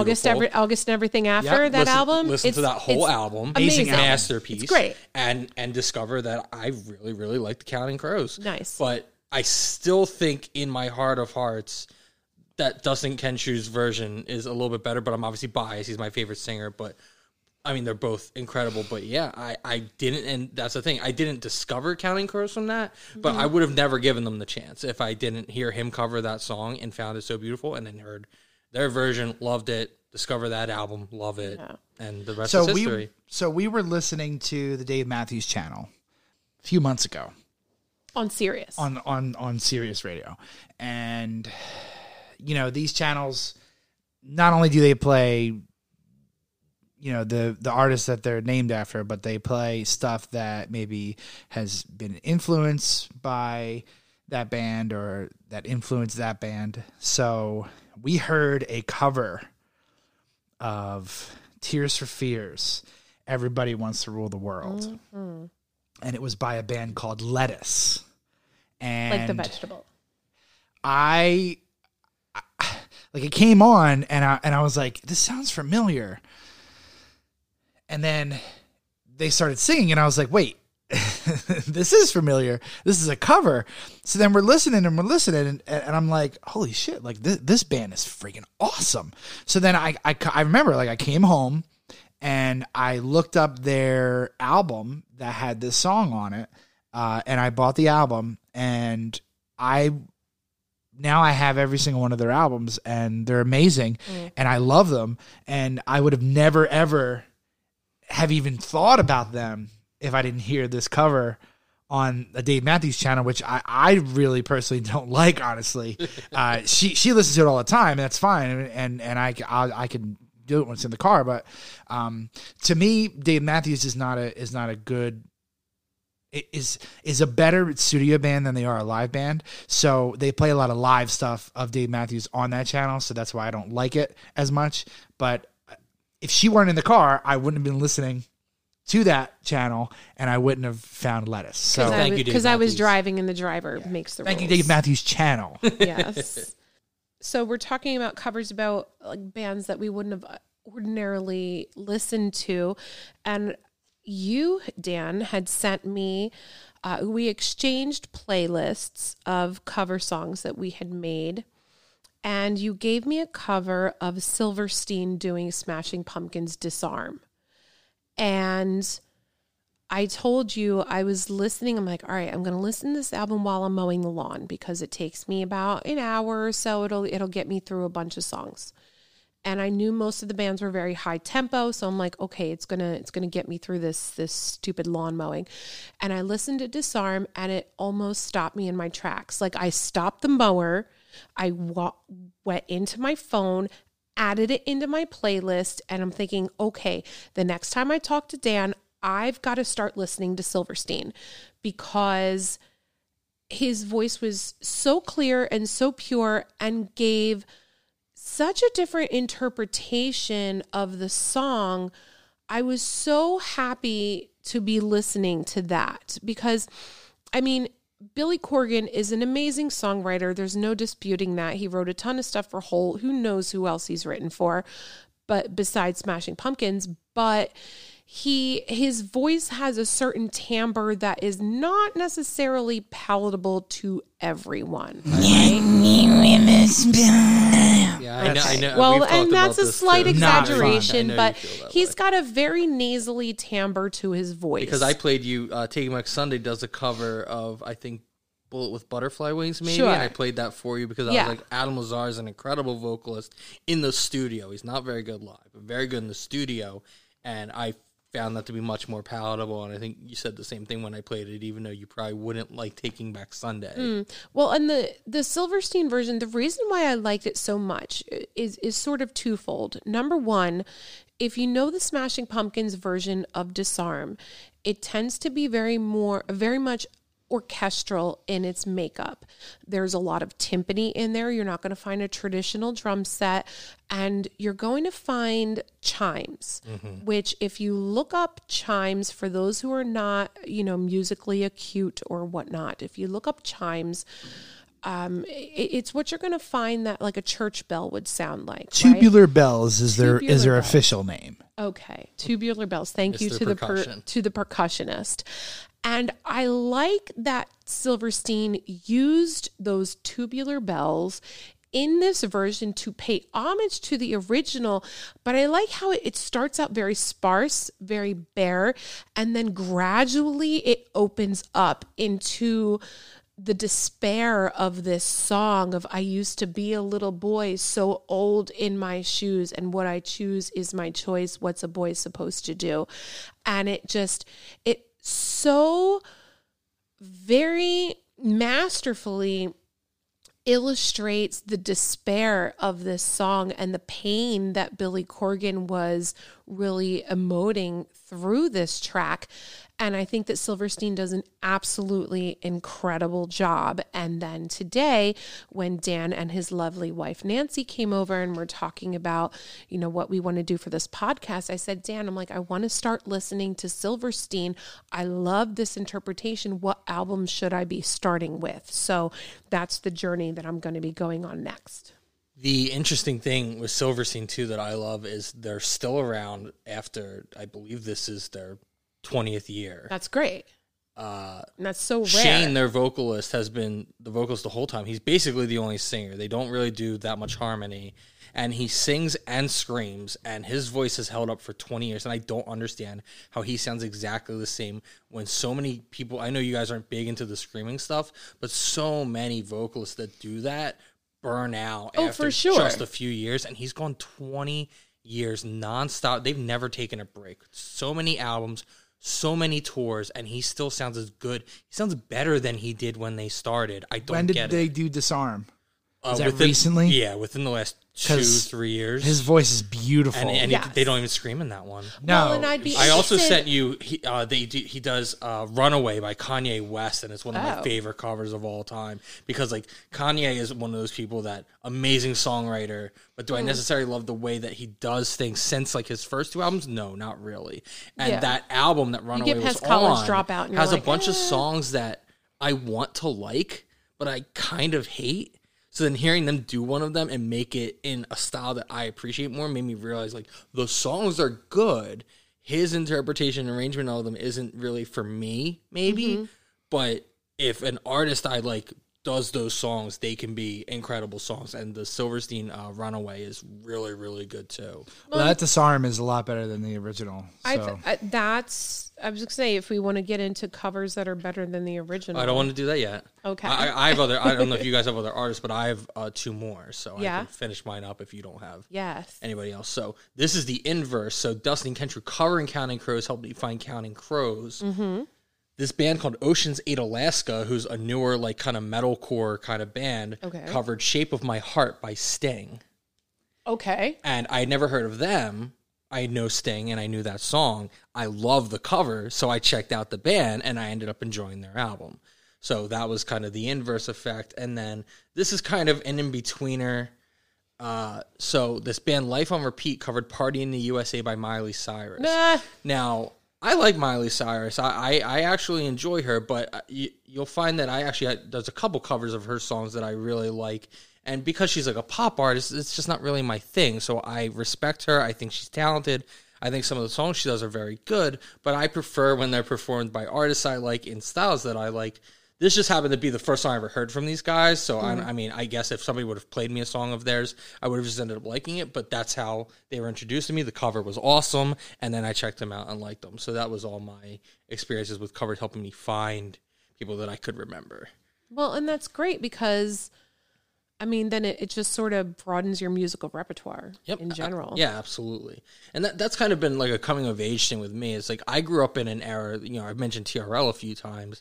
In my like kind of peak formative music years, there was a stigma where like all us dudes had to listen to Korn and Limp Bizkit, and we hated NSYNC and the Backstreet Boys and Britney Spears. So I was kind of raised on this, like, you like rock and you hate pop and rap because they're like kind of anti what we're doing. And then as I got older, I started to just appreciate everything, and I started to like pop artists and like rap and R&B artists and go back and discover all these things that I didn't just because of these genre norms and quips that I was kind of just, raised via television and mainly just MTV and Beavis and Butthead and stuff, things like that. Like Beavis and Butthead were just like, okay, listen to Metallica, and anything softer than that is stupid. So then you kind of realize that, that's not necessarily the case all the time. Well, and we were, I can't speak for Don because he and I went to different high schools, but I was kind of on the fringes. I was a big giant band geek and a big giant theater nerd. So in between listening to Broadway soundtracks, I was listening to Tori Amos, I was listening to Fiona Apple, but I was also listening to a ton of Stone Temple Pilots and Alice in Chains and Soundgarden and Radiohead. And that was all the alternative that came out of my generation, but also, again, going back to my best friend Barry, when we get into the samples, I want to get him on this podcast. He helped introduce me to Snoop Dogg's Doggy Style album. And if you are my age and you don't know the Doggy Style album front to back, I don't think that we can be friends because I have it on vinyl. It's great on vinyl, but I had it on a cassette tape too. And it's great on a cassette tape in a little Sony bright yellow and gray Walkman. Anybody who's my age, you know exactly what I'm talking about. And I was in the back of my parents' Plymouth Voyager minivan listening to Snoop Dogg's Doggy Style on the way to my grandparents' house or wherever else we were going. And you couldn't tell me that that wasn't great music. And it still is to this day, bottom line. All right. So you wanted to move on. The covers we like more than the original. So do you want to start with yours then? Okay. So I have 3. And one is Disarm by Silverstein. I mean, it's a new one, but as soon as I heard it, I'm like, I like this better than the original. And for the reasons that I have explained previously. Another one is Disturbed's Land of Confusion, which, again, going back to my BFF Barry, the first time I played that for him, or he had said something I don't even know how the conversation evolved. And I said, man, this is such a great cover. And he turned to me and he was like, wait, what? I said, he didn't know. Yeah, this is a cover song. And he goes, wait, who did it the first time? And I said, Genesis, like Phil Collins, Genesis.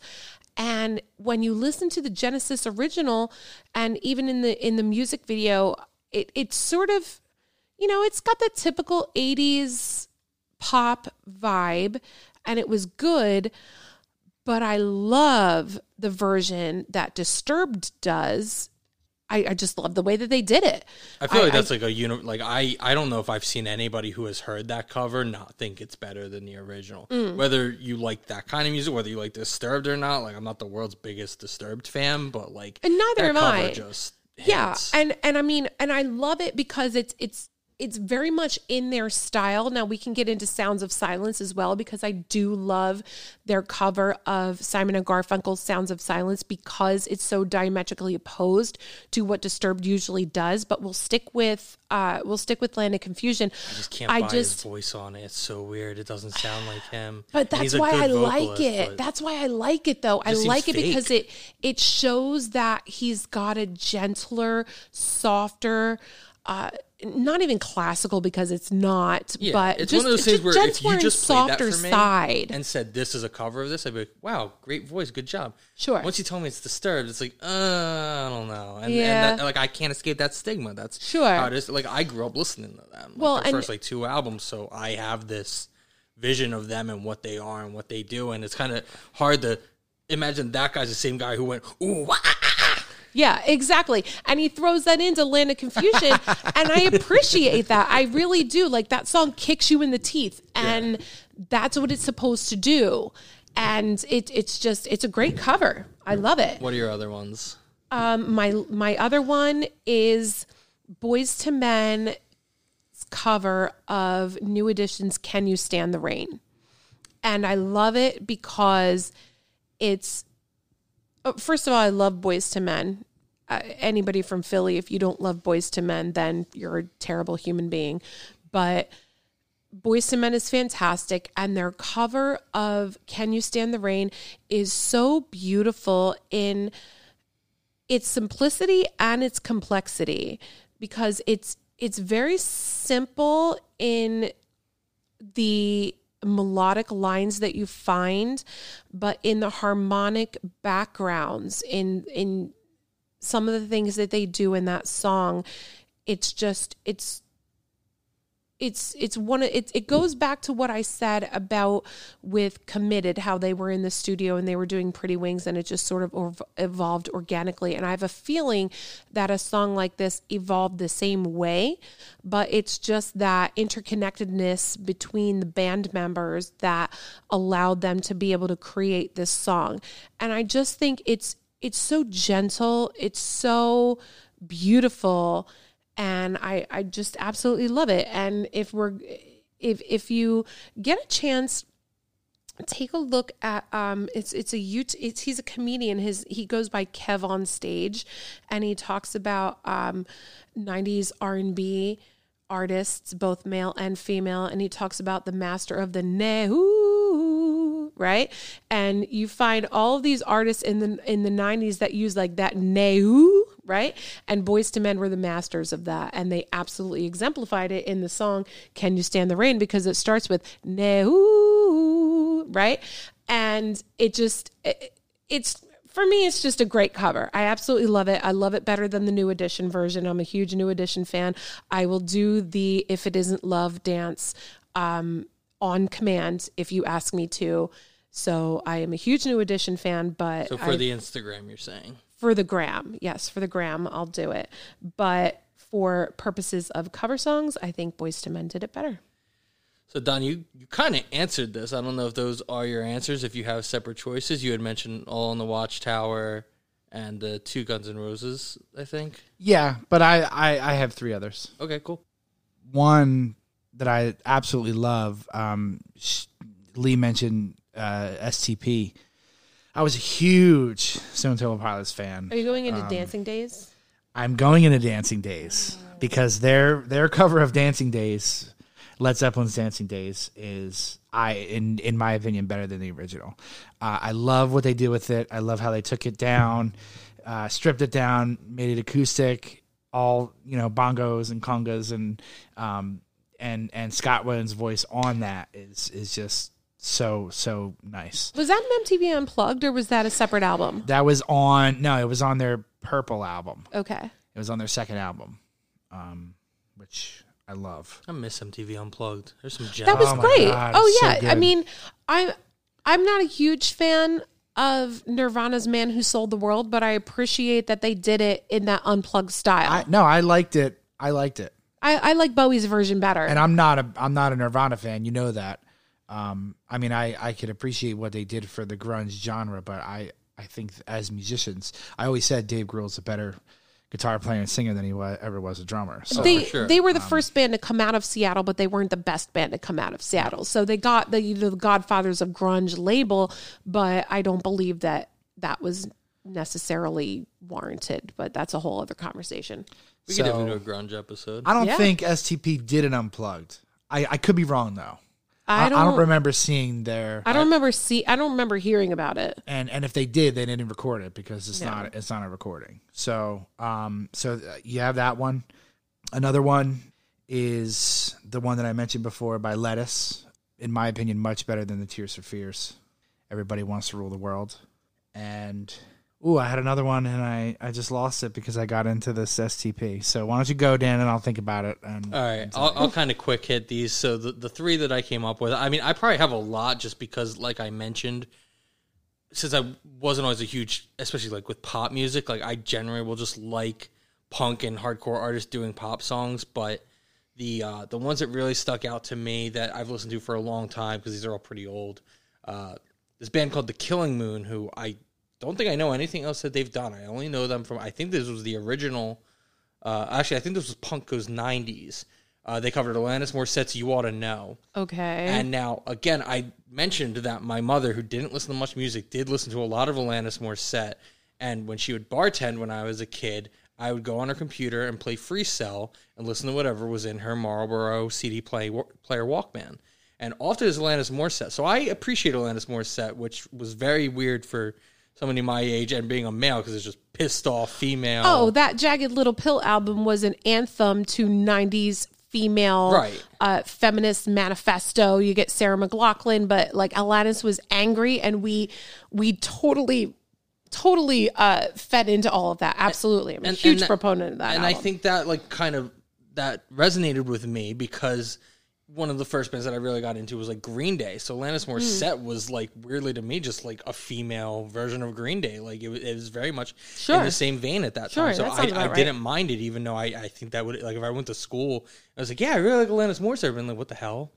But it's fine. So I didn't mind it. The Killing Moon does a very upbeat punk cover with horns, and anytime you implement horns tastefully, I generally am going to be a fan of it. So really big fan of that, and this big nasty horn breakdown in the bridge. So was a big fan of that one, and the vocalist of that band did a really great job of singing. I like not mocking her, but nodding to the way that she sang, and really has this pissed off, angsty sound to him that I think was really good. Now, do you know who the song was written about? The original song? No, I don't think so. Oh, keep going on. No, don't say it. Don't say it. Well, tell me. You're going to bring it up. Go. Keep talking about what you were going to talk about. No, I was going to move to the next song, so I'm going to do that and come back to this. Dave Coulier, who played Uncle Joey on Full House. Yes. What? The song was written about him. It out. Yes. Oh my God, I did not know that. Yes, absolutely. Wow, that's weird. Two Canadians. Oh, that's so weird. Right? That might have ruined the song for me. Why would you do that? Shattered your I world. wonder if Corey knew that. Probably doesn't even know Alanis Morissette is because she was around in the 90s. Because she didn't come out in 1960. All right, my second one, which is probably going to piss both of you off because I'm going to explain that it's Thrice covering Eleanor Rigby of the Beatles. You know what? I don't hate that cover. I don't like the Beatles. I haven't heard it. I don't like the Beatles. I can't do it. Okay. I don't know. I appreciate them. I know they're talented. Respect everything they did. I can't listen to them. I don't agree with that opinion, but I do agree with the fact that that is a good cover. Yeah. It is. It is a good cover, babe. I'll play it for you. Yeah, it's a good cover. And my last one, which I like the original, but again, just speaking making it into a style I like more. And I could not have told you who the band that did the original was. I had to Google it, so that I had it for this. Newfound Glory's Kiss Me. Oh, Sixpence None the Richer. Yeah. Well, Sixpence None the Richer. What name is that? It's a one-off band. They had that one song, and that was it. And I know that because I grew up in the 90s, and we heard the original. And so, yeah, I know that it was Sixpence None the Richer. In fact, Dan, later, I may be able to find a recording somewhere, either on my Facebook or on my photos, of Don singing that song in the car. Yes. Amazing. I think I have it. I think I just need to find it. You have it. So we mentioned Newfound Glory being a band. They have 3 different cover albums. They're all songs from movies. Correct. So, they're not just covering whatever. It's from the Screen to Your Stereo, volumes 1, 2, and 3, which again, I love a band that leans into a gimmick. They're not just, hey, we're going to do whatever covers we want. They keep it the movie things. What was really cool about their newest one, from the Screen to Your Stereo 3, is they recorded a music video for every single song in like the style of the movie. So it's very fun concept. It's a cool way to kind of, modernize it with the fact that people, are just downloading music. No one buys music anymore.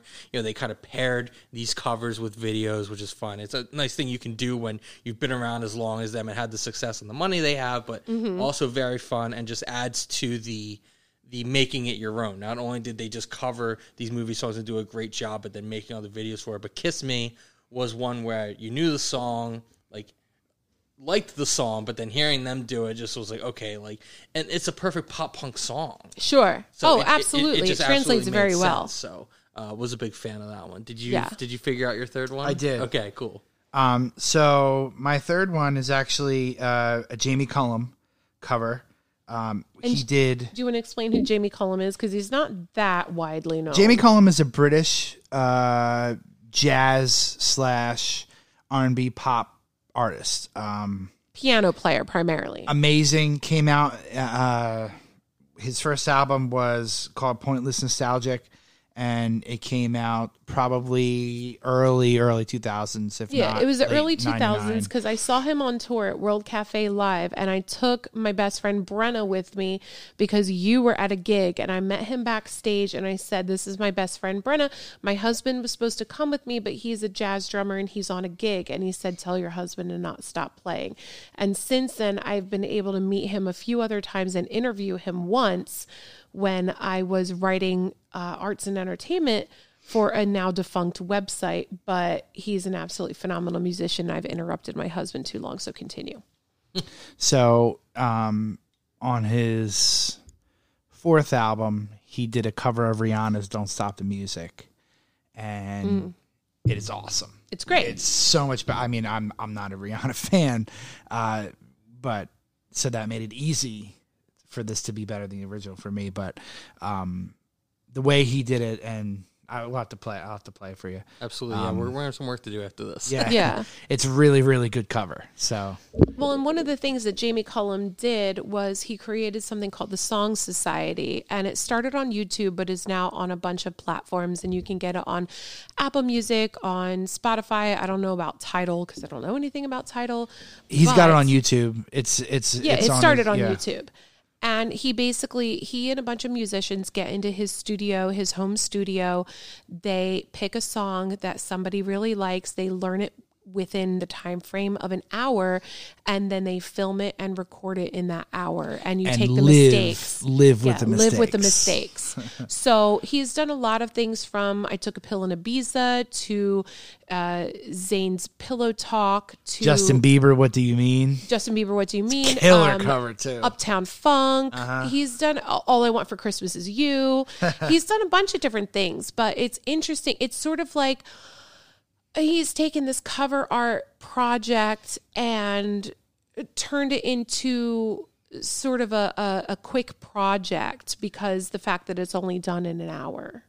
Well, one of the things that he said about doing covers, and this is probably a good segue into your next point, but he said for him, every time he learns a cover, it helps him learn how to write a better song. Because you're learning how these people wrote these songs that are already perfect because they became hits.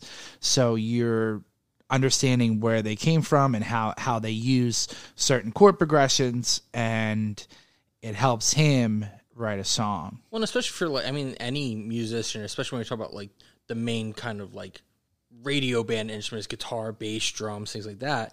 A lot of the ways you're learning that is just learning to play songs when you're younger. A lot of my influence comes from the stuff that I first started learning to play. Yeah. From Green Day to System of a Down to whatever I listen to now. You hear all those things in how you play. So that all makes perfect sense. And it's funny because you learned those songs and so did I. And we ended up taking different paths in what we like because I latched onto something different once I got to high school. And I mean, I remember being in a band, when I was in the middle Wigs, school. right? Well, no, yeah, Wigs. Wigs. We were the Cynicals. We were Heather. We had all kinds of names. But we used to play stuff like Led Zeppelin and Metallica, and then when the grunge hit, we used to play Nirvana, and we played Green Day and stuff like that. So, but it also comes full circle because it's funny because I was playing in original bands for over 10 years, and it all kind of cycles between what stage you're at, because when I was doing Kids These Days, when I first started, all we were doing is listening to music like that for the most part. So a lot of stuff I was doing sounds exactly like that. Yep. But when I listened to the last album we recorded, which I had gone in, I believe, after my first year working with you at Gateway. So again, now I'm back reintroduced to listening to, arrangements of marching band stuff with you, hearing you play stuff, which is usually jazz type stuff. Listening to music with you, I hear all these different things that I wrote on that last thing that I wouldn't have written 2 years before that. So it's not, these things always evolve too, which is what is so much fun about it. Yeah. We've been going pretty long, so I still have a lot I want to hit. So I kind of want to hit these as more of quick hits. Okay. So try and keep it to the point. The next thing I have is, you and Lee might be able to go back and forth with stuff, but me and Lee each made playlists and sent them to each other. Yes. So my topic here was to pick a couple of songs off the others' playlist that you didn't know, but were a very big fan of. So, Lee, the list you sent me, I have 5, and 4 of them I'd never heard, and one, I'm surprised, like, it's not in my library. I know I've heard it before, but I don't know. It's just, like, I guess I forgot that it existed, and even listening to it today, I was like, man, like, this is really good. Like, needs to get in my library, and you'd think I would have already known. But, so, I'll start at the top. Is this Kygo in Whitney Houston? Higher Love? Yes, that's super recent, too. Yeah, That's super recent. Yeah, I don't know how she recorded it after she died, but she totally did. She totally didn't, but I'm sure it was in some sort of Steve Winwood I thought archive. I read something that she or actually... was it Steve Winwood or Bruce Hornby in the Range? It was Steve Winwood. Steve Winwood. I thought I read... I didn't read specifically, but I when I was looking up that it was a Steve Winwood song, I saw that I believe Whitney Houston covered it in like 1990. So I don't know if Kygo used that and they kind of like remixed and mastered it. I'm sure he did. Is Kygo a guy or a girl? I don't know. Okay, I just know he's a popular. Okay. They are a popular. Well, whatever. DJ. So yeah, I'd imagine it was some kind of mashup of like her 1990 cover and remastering and stuff. But I was a big fan of that. The next one is another one. A lot of the stuff weirdly ties to movies with me for some reason, is Sidney Gish, Somebody's Baby, right? Which was Jackson Brown, because of Fast Times at Ridgemont High, which is the reason I love that song in the first place. This cover every time I hear it, man, that's all I think about. All I can think Such a great movie. I talked to you about this before we were recording. Chris Cornell doing Billie Jean by Michael Jackson. When I saw that on your playlist, it immediately stood out to me, and I said, there is no way this is going to be good. And it was very, very good. I always liked Chris Cornell and knew he had a great voice, but this didn't feel like it was something that was going to work out, in my opinion, and he absolutely nailed it. I was very impressed with this one. Ben Folds, Bitches Ain't Shit. This was awesome. We talked about it. I had no idea it was... who'd you say it was? I already forgot. William Shatner. I was about to say David Hasselhoff, and I knew it wasn't right. I thought it was Burt Bacharach. You told me it was William Shatner, which both kind of makes sense to me. This was very interesting. And funny thing about that one is that Ben Folds last week had put out a statement on his Instagram saying that he was getting that song taken off of as many media platforms as he could, because both he and William Shatner say the N-word in the song, which... was used in the song when Dr. Dre originally recorded it, but taking a look at it now in 2020, you sort of see it in a little bit of a different light. Yeah. But yes, he did do a very good interpretation of that song. And before I even heard them say that, because of everything that's been going on, which we've talked about on the network a bunch, I don't want to go down that road. But I did have these feelings of, man, is this kind of like cultural appropriation a little bit? Yeah. But like leaving that out of it, I thought like you can definitely make that point, but I still thought that it was tasteful, and I definitely like knowing what I don't know Ben Folds nearly to the degree you two do, but knowing what I do of him, like I definitely know that this was done in a very like loving and tasteful manner, and he meant nothing but to pay homage and respect, and that this wasn't meant to be a bit. This wasn't done as a parody or anything. No, not at all. So I was able to write that off, but that's also easy for me to say as a white male driving in my car. For sure. I've had minimal exposure to Ben as a human being, but I did have the opportunity to, again, I was able to interview him. He was able to interview me. Actually, he did a show at the Borgata a few years ago, and he did an Ask Me Anything, sort of like a Reddit style Q&A. Yeah. And he had music teachers or musicians that were interviewing him and that he was interviewing, and to have this conversation. And I reached out to his publicist and said, hey, I'd be interested in doing this. And she said, cool, you're going to be it. So I was able to meet him and talk to him, somebody that I went to actually grade school all the way through high school with. His name is CJ Camerari. He's a 2-time Grammy winner, amazing trumpeter, is coming out with a solo album, had played with him through a group called Y Music that had formed at Juilliard, and they had recorded an album with Ben Folds, and I had sort of gotten an in through that, through knowing CJ, and in talking with him and having read his autobiography called, I think it was called A Dream About Fireflies, and it was cheap lessons on music, and basically his life and times and the things that he's learned in his career. I could say categorically, having spoken to him myself and having read this book and knowing his catalog as deeply as I do, that this was not done in a place of mockery or minstrelsdom or done satirically at all. Right. It was truly done to put sort of this suburban white male spin on a gangster rap song. Right. Yeah. And the last one I had that you're both probably going to be surprised that I know I'd heard it like once, but totally forgot about it, was Fall Out Boy's Beat It.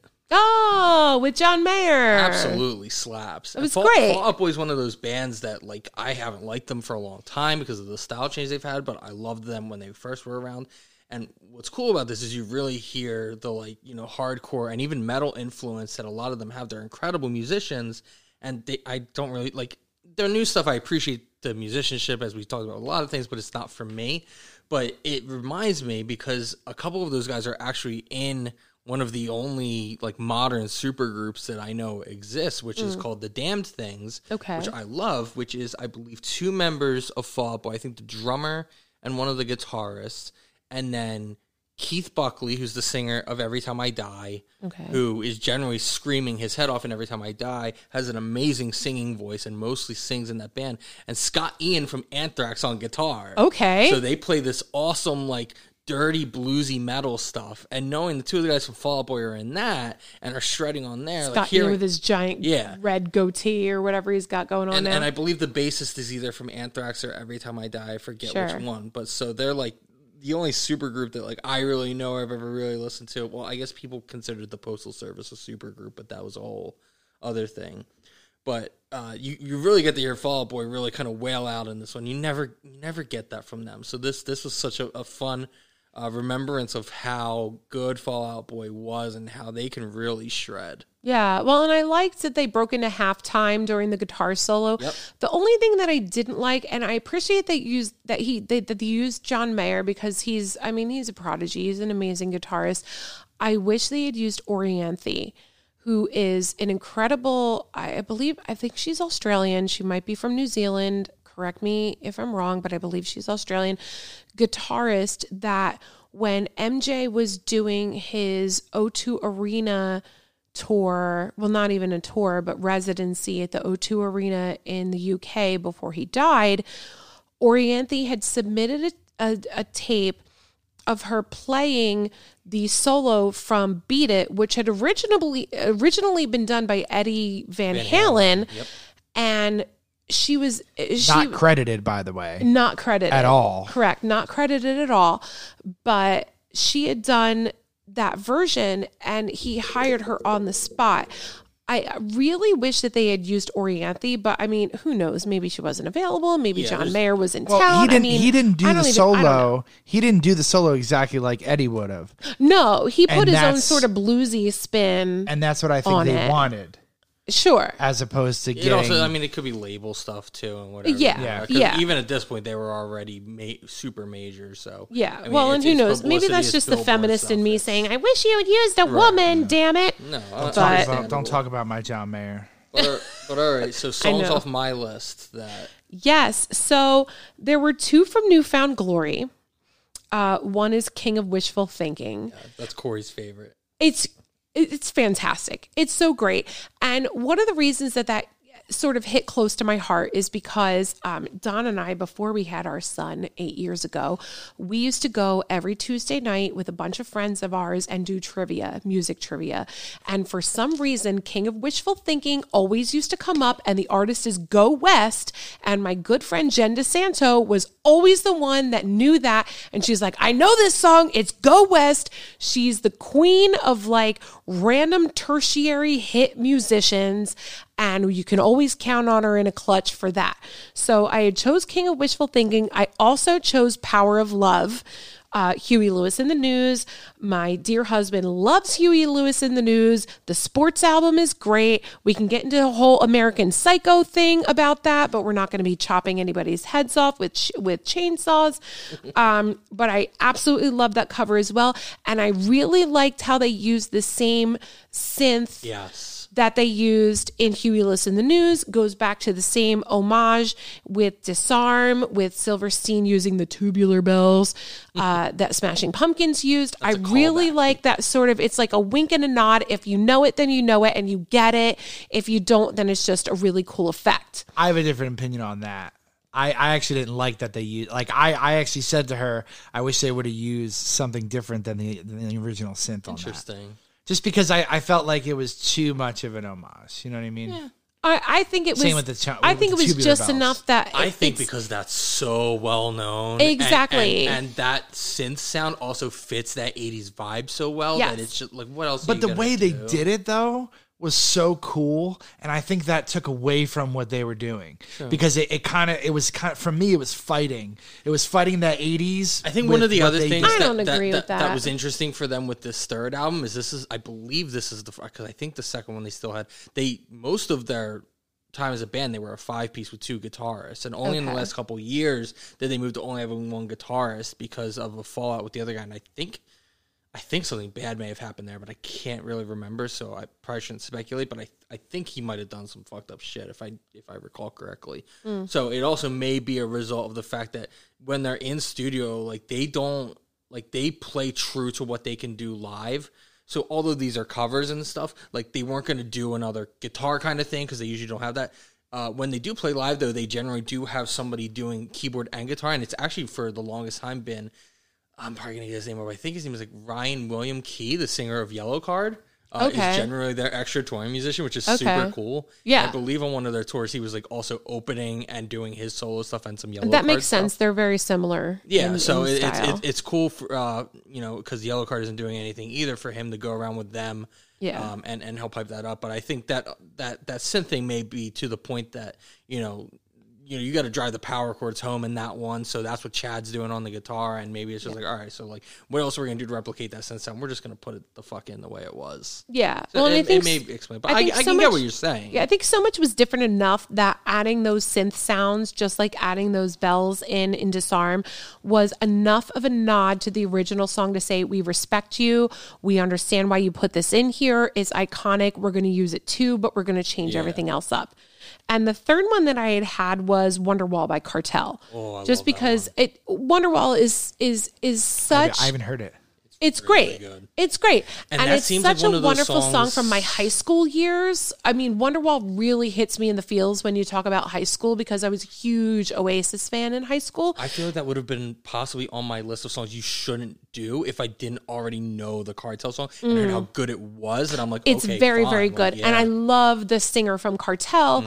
I think I like the way he enunciates his words. I like the way he sings. I think he sings with passion. he's great And voice. it's just a really good cover. It's a good, solid cover.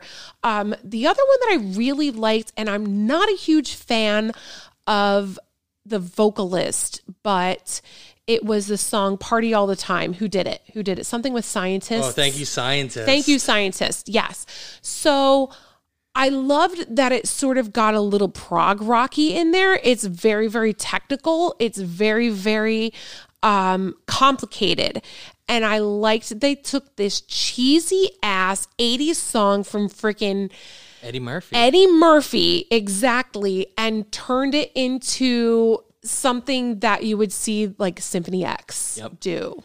So they are, I believe they're a New Jersey-based band. Okay. Mason, our host for Pucks and Potables, his band toured with Thank You, Scientist I think they did Canada and I think some of the northern part of the country.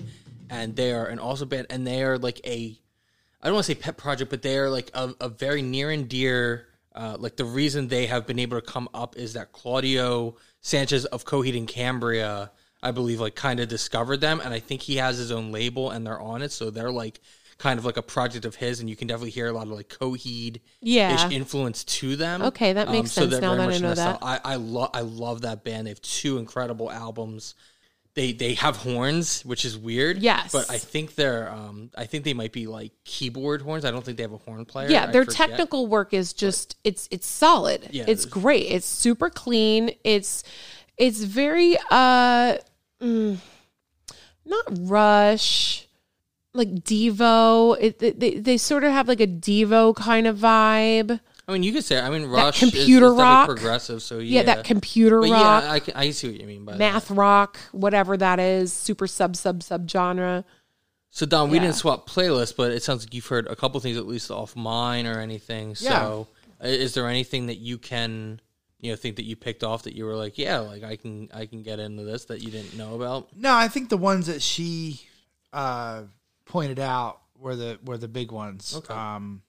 Really, really good stuff. But yeah, I mean, I think, and back to your point that you said before, that's one of the reasons why I don't think any song is off limits, because I believe there's always somebody that could do it better than the original. Yeah, I mean, I guess I didn't really think about the Wonderwall thing until Lee brought up liking the cover version. So I mean, I guess it does really lean in to your point.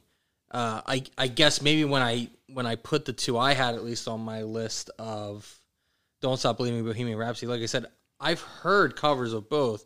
Never really heard one that I thought was even like half decent. So I guess that's probably factored into it, and that's made me have that belief. Whereas obviously, if somebody finally came along and did it justice, in my opinion, then that would definitely change my mind. So you're right. I mean, there's got to be somebody, but whether it will happen or it would be really difficult to do those 2. Yeah.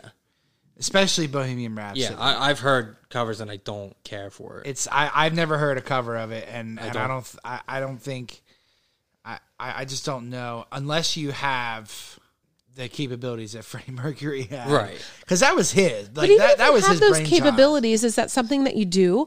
Because Adam Lambert has those capabilities. He tours with Queen, but I don't necessarily think I want to hear him sing Bohemian Rhapsody. Well, he covers it every time. Like Pentatonics could do it, but it's going to sound great vocally. But you're not going to get the musicianship. You're not going to have a band behind it. It's going to be this a cappella thing, and I'll appreciate that. But it's like, Bohemian Rhapsody, for as impressive as all the vocal layering is, it's also an awesome musical song. Exactly. Yeah. So nail it down. It is what it is. It's iconic.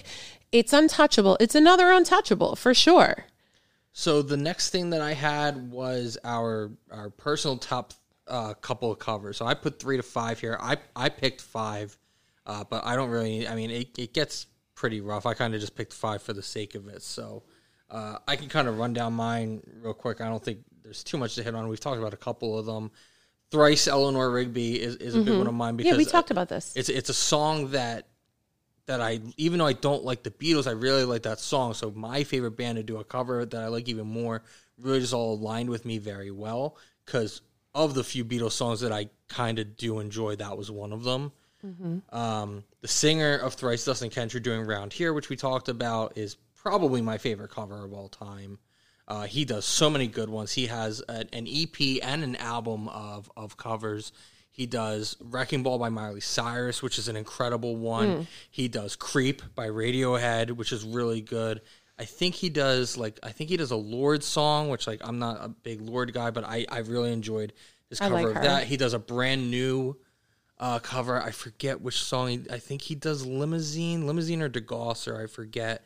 And I really love that. So pretty much everything he does, again, I'm biased, but I'm pretty sure they would hold up for pretty much anybody.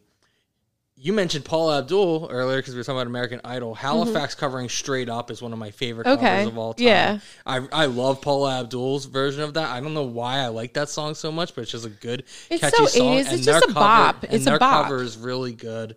Everything Halifax has done for me has been very good, but that cover might be one of my favorite songs of theirs, even of all their original stuff.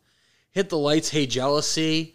Okay. I really like Hey Jealousy on its own as well, but I really like the Hit the Lights cover, and it resonated with me because we covered that in our cover band, and I was just playing it in the Hit the Lights style, which was more fun for me. Yeah. Play a little faster, play it with that pop punk edge, Yeah. so that's up there for me. And then a recent one, because a lot of these are a little older, was Neck Deep covering Torn by, is it Natalie Imbruglia. Imbruglia? And I think that, let me double check, but I think that in and of itself is a cover song. Is it? I believe so. Natalie. She's Australian, right? She is. She was married to She was Daniel married Johns. to Daniel Johns, the lead singer of Silverchair. I don't. Let me see. Yes, it's a cover, and it was written by an alternative rock, a Danish alternative rock band called Edna Swap, and it was done. That doesn't even count. No, in 1993. And yeah, the single by Edna Swap was released in 1995, but Torn was Natalie Imbruglia's song, and she did it in 97. So the original version was written in 1993 by Scott Cutler and Anne Previn as a solo song. But it didn't release. They've recorded it live, but they didn't release a recording, like a studio version of it. So the version that everybody would know would be the Natalie Imbruglia version. But I just recently found out that in and of itself is a cover. I did not know that. Add it to the list. Yeah. All right, top covers. Oh my goodness, that's tough. I mean, I had said, like, ones that are better than the original, and I know that we do not agree on this, but I really do love Disturbed Sounds of Silence. And I did this as an assignment with my 6th, 7th, and 8th grade students this year. And I had them listen to the Simon and Garfunkel version and had them listen to the Disturbed version. And they needed to tell me which one they liked better and why. And it was sort of split. A lot of students like the Simon and Garfunkel version. A lot of students like the Disturbed version. I like the Disturbed version very much because I think it's so diametrically opposed to what Disturbed normally does. And I love that it starts out very sparse, very bare with this harp solo, this plucked harp solo. And then you sort of get these strings coming in, you get these timpani that are coming in, and it eventually crescendos to a more restrained version of what this lead singer normally does. And it just shows a lot of despair. I think it shows a lot of frustration, and it puts out a different vibe than what Simon and Garfunkel had originally intended to do. So I really do like that as a cover that I like better than the original. Well, these are just your top favorites. It doesn't have to My be top. everything. Oh yeah. Well, and I would say that they're a top favorite. And I would say another top favorite, if I had to choose another one, I would choose Real Big Fish's cover of Take On Me by a-ha. And that probably, is a nod to the ska sensibility that I have. I remember in college going with my friend Frank in like 97, 98, 99 to these dance halls in New England, and we would see the Pie Tasters and Less Than Jake and the Scotalites, and he and I would be, dressed in our retro clothes because at the time, swing dancing was making a comeback. You had Squirrel Nut zippers, you had Mighty Mighty Boss Stones, so all this retro music was coming around. And Real Big Fish was huge. And I absolutely loved their Turn the Radio Off album. I loved that they had done this cover of Take On Me. But that was not the first time that I had heard the cover of Take On Me. The first time that I had heard a good cover of it was with MXPX. MXPX does a great cover of Take On Me. But when Real Big Fish added in those horns. That was sort of like the little sprinkles on the cupcake, right? The little cherry on top. And that really did it for me. And I just have absolutely loved it since then. So I do a unit with my students on cover songs, and a lot of them don't like the Real Big Fish version, but that's probably because they just have bad taste. So whatever. Yeah, I agree with that. I love like that it. they used the horns to replace the echoing Yes. of it instead of like doing both. I like that they tastefully made sure to just use the horns for And it. I love that they're good another cover. band that doesn't take themselves seriously. They understand that they're just having fun. And if they happen to make hit records, then cool. I don't know if that was originally their intent or if they just wanted to, get together and make some really cool music. But They're definitely podcast potables approved, because when you have a song that's just, I think I'll have myself a beer. For you're right sure. at home here. yes. Yes. And a Flyers frequented song for Sellout. Every time they have a sellout at the games, they would play Excellent. it. Yes. Yes. So I'm a very big Real Big Fish fan. If I had to choose top 3, I would say On the Watchtower, All Or- along the Watchtower. Along the Watchtower would be number 2. Probably would be the cover that John Mayer does of a Jimmy song, "Axis Bold as Love." Okay. Really, really, really good. Really good. I love his cover of Free Fallin' as well, but Bold as Love is fantastic Free as Fallin' well. is good. And he does Route 66. He does a bunch of covers that He does he does very well. Crossroads. And he Yeah. covers Every Rose Has Its Thorn on Chappelle's show. Does he? Does That's he? right, he does. Yeah. Okay, that's right. I'm from the suburbs, man. I can't help it. And number 3? Are you thinking about it, or do you not? No, have I number had 3? it. I had it, and then I started listening to you guys, and then I lost it. That's why I kept paper notes and I wrote All right, these well, things sorry, down. buddy. You're out of time. I'm here. out of time. All right, So just those top 2 are good. Okay.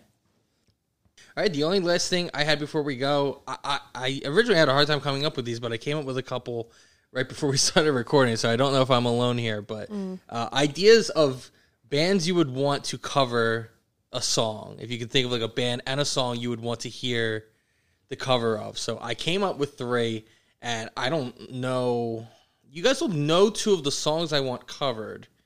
I don't know how familiar you'll be with the bands, but I think these are pretty good pairings. I was pretty proud of these because I liked the idea, but the application was difficult. But I'm happy with what I came up with here. So the first one is this band Dance Gavin Dance that is just this all around psychotic kind of prog punk emo madness kind of band. It's hard to describe their genre, but their singer has this amazing high singing voice, which I think fits this song very well because of the guest vocalist they have on it. So I would like them to cover "Call You Mine" by the Chainsmokers with Okay. whatever the person's name, like Bebe Rexha or BB something. Rexha. Yeah, sure. Yeah. I think they could do a really cool cover of that. So they're a very back and forth band where the one guy sings this crazy high pitched voice and then the other guy comes in and screams. So I feel like if they have the singer do the Bebe Rexha stuff and then kind of, I don't know, do some kind of backing screaming vocals with that, that could be a very fun song. And because they're very technical with their guitars and have very intricate lead lines and stuff, I feel like they could do that kind of EDM style on their guitar very well. And for some reason, I really like the Chainsmokers. So I would like to hear people cover them because I'm really into their songs for some reason, even though it's not really my style usually. I have problems with the Chainsmokers. I like their I like a couple of their songs, but generally I think they seem like a bunch of 20-something white douchebags that may or may not be date rapists. Oh, But probably. Mm-hmm. Well, the songs are catchy. I can't deny it. But I definitely get that vibe. Yeah. I can't argue with you. Like, I think you definitely coerce a woman into having sex with you, but because you're in the Chainsmokers, but... Well, I mean, unfortunately, that's a lot of artists at this point. Just troubling. The next one I had, and it's funny, this song played on the car ride here because my wife only listens to like 3 songs. And I used to love this artist, but I don't care for his new album. The Weeknd. Okay. I was obsessed with The Weeknd. I thought he was like the next coming, and this new album disappointed me so much. I don't like it. I want to hear Blinding Lights covered, even though I hate the song as it is. I actually hate the song. I think it's very cheesy and very generic for how good a lot of his stuff was. I would like to hear 4 Year Strong cover that, who have done a ton of covers already, so I know they're good at it. They're also a band that, even though now they don't really use a synth, they used to, and I feel like it would be cool to hear that pop punk synth doing that, that synth line that song is known for, but then having their, easy chord background behind it would be really fun and would make me enjoy that song a lot more. And the last one, you may know this song because it was a big Flyers song in like 2012, 2013 maybe. Is it Pennywise Bro Hymn? No, because no one should cover that because that song's just awesome as it is. But Knock Knock by Mac Miller, rest in peace. I love Mac Miller. I would love to hear August Burns Red cover that. Okay. Make it metalcore as hell. And I think that could really work out. And any bands, pop punk or hardcore, doing some Mac Miller stuff, pay tribute to him because rest in peace, pour one out for our guy. Big Mac Miller fan, but would love to hear some covers of him. Knock Knock's my favorite song by him because of the ties I have it with the Flyers and stuff. Mm-hmm. And it is a really good song. Upbeat, fun, the kind of thing that, like, that's how I remember Mac. So okay. So the ones you would ask me this, and I thought about it, and I couldn't think of any particular artist, but I thought, I'm like, let's go meta. I'd like to go meta and see an artist cover the artist that covered them in the style in which the artist covered them. So I would love to see Phil Collins and Genesis cover Disturbed's Land of Confusion, but in the same style that that Disturbed had covered it. Okay. If that makes sense. I thought you were saying like to then just cover a Disturbed song in a Genesis style. No, but to cover Land of Confusion or redo Land of Confusion with those voices in the style. So have the original band play the cover version as is. Correct. Okay. Correct. So that was one. And then the other one was sort of issued as a challenge. I want to see any contemporary rapper. Well, let's just say any contemporary mumble rapper.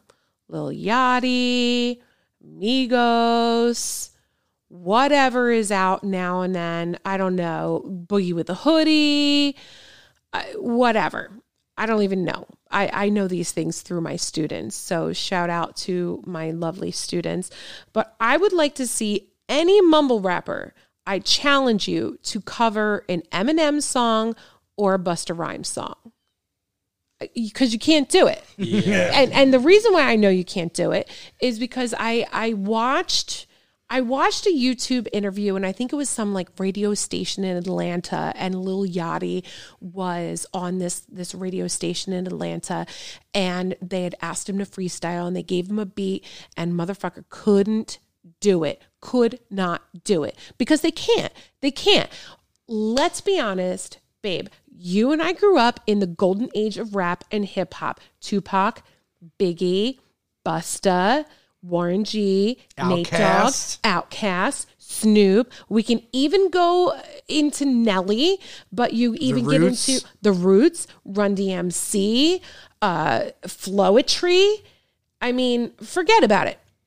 You can't compare to these artists. So, even when I listen to the rap battle between Machine Gun Kelly and Eminem, and Eminem starts out by rapping in this sort of like stuttered mumble rap style, and then goes into like the greatness that we know as Eminem, and just absolutely annihilates it. And these other rappers nowadays, because I'm an old head and I'm old school and I can go ahead and say this, they just can't compare. So you know what? I'll issue the challenge out.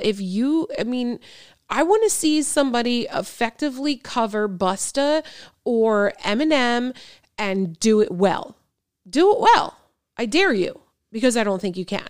I'm not a mumble rap guy, and I'm very selective with my rap, but there are some modern people that can hang. I can try to give you a few. Well, I'll give you K-Dot, Kendrick Lamar, absolutely for sure. Meek Mill, absolutely for sure. Those are two off the very top of my head. Royce da 5'9", I like Royce. Royce is really good. And to be honest, just for I don't even necessarily think that it's artistic credibility, but I like Cardi B. I really do. I like Cardi B. I like Lizzo. I like Megan Thee Stallion. I like her. I don't think Megan Thee Stallion, first of all, she negotiated an absolutely shitty contract, but I don't think she has the kind of cred that like a Lil' Kim or Foxy Brown would, but you know, she's getting there. She's getting there. Don, you have any ideas for covers of covers? No, but I remember my third. Okay. So we could circle back. Now? We could circle back. We'll circle back and then we get to wrap it my up, top homie. 3. I could just announce my top 3 and then you can roll it in. No, just go. Go back in. So my top 3 again. I'm not doing any of that work. Awesome. My top 3 again are All Along the Watchtower by Jimmy. Bold as Love by John Mayer. And Respect by Aretha Franklin, which is a cover. That's true. Yep. That's true. It is a Otis cover. Redding. Yes, it is an Otis Redding cover. I do not have the new thing that you just asked. Cover of a cover and who wants to cover what. Yeah, whatever you want to do with it. But that's fine. All right, this was a hell of a conversation. Yeah. I think there's a lot to unpack here, but for anyone that is, even close to as into music as the three of us are, I hope that it's something that you can appreciate. We could have gone 4 hours, so I know this is over 2, but I think I think there's a lot of good stuff to unpack here. And the good thing is because this is broken up into topics, I think it's an easy thing to split into, 2 or 3 listens if you have to. So if you made it this far, thank you very, very much.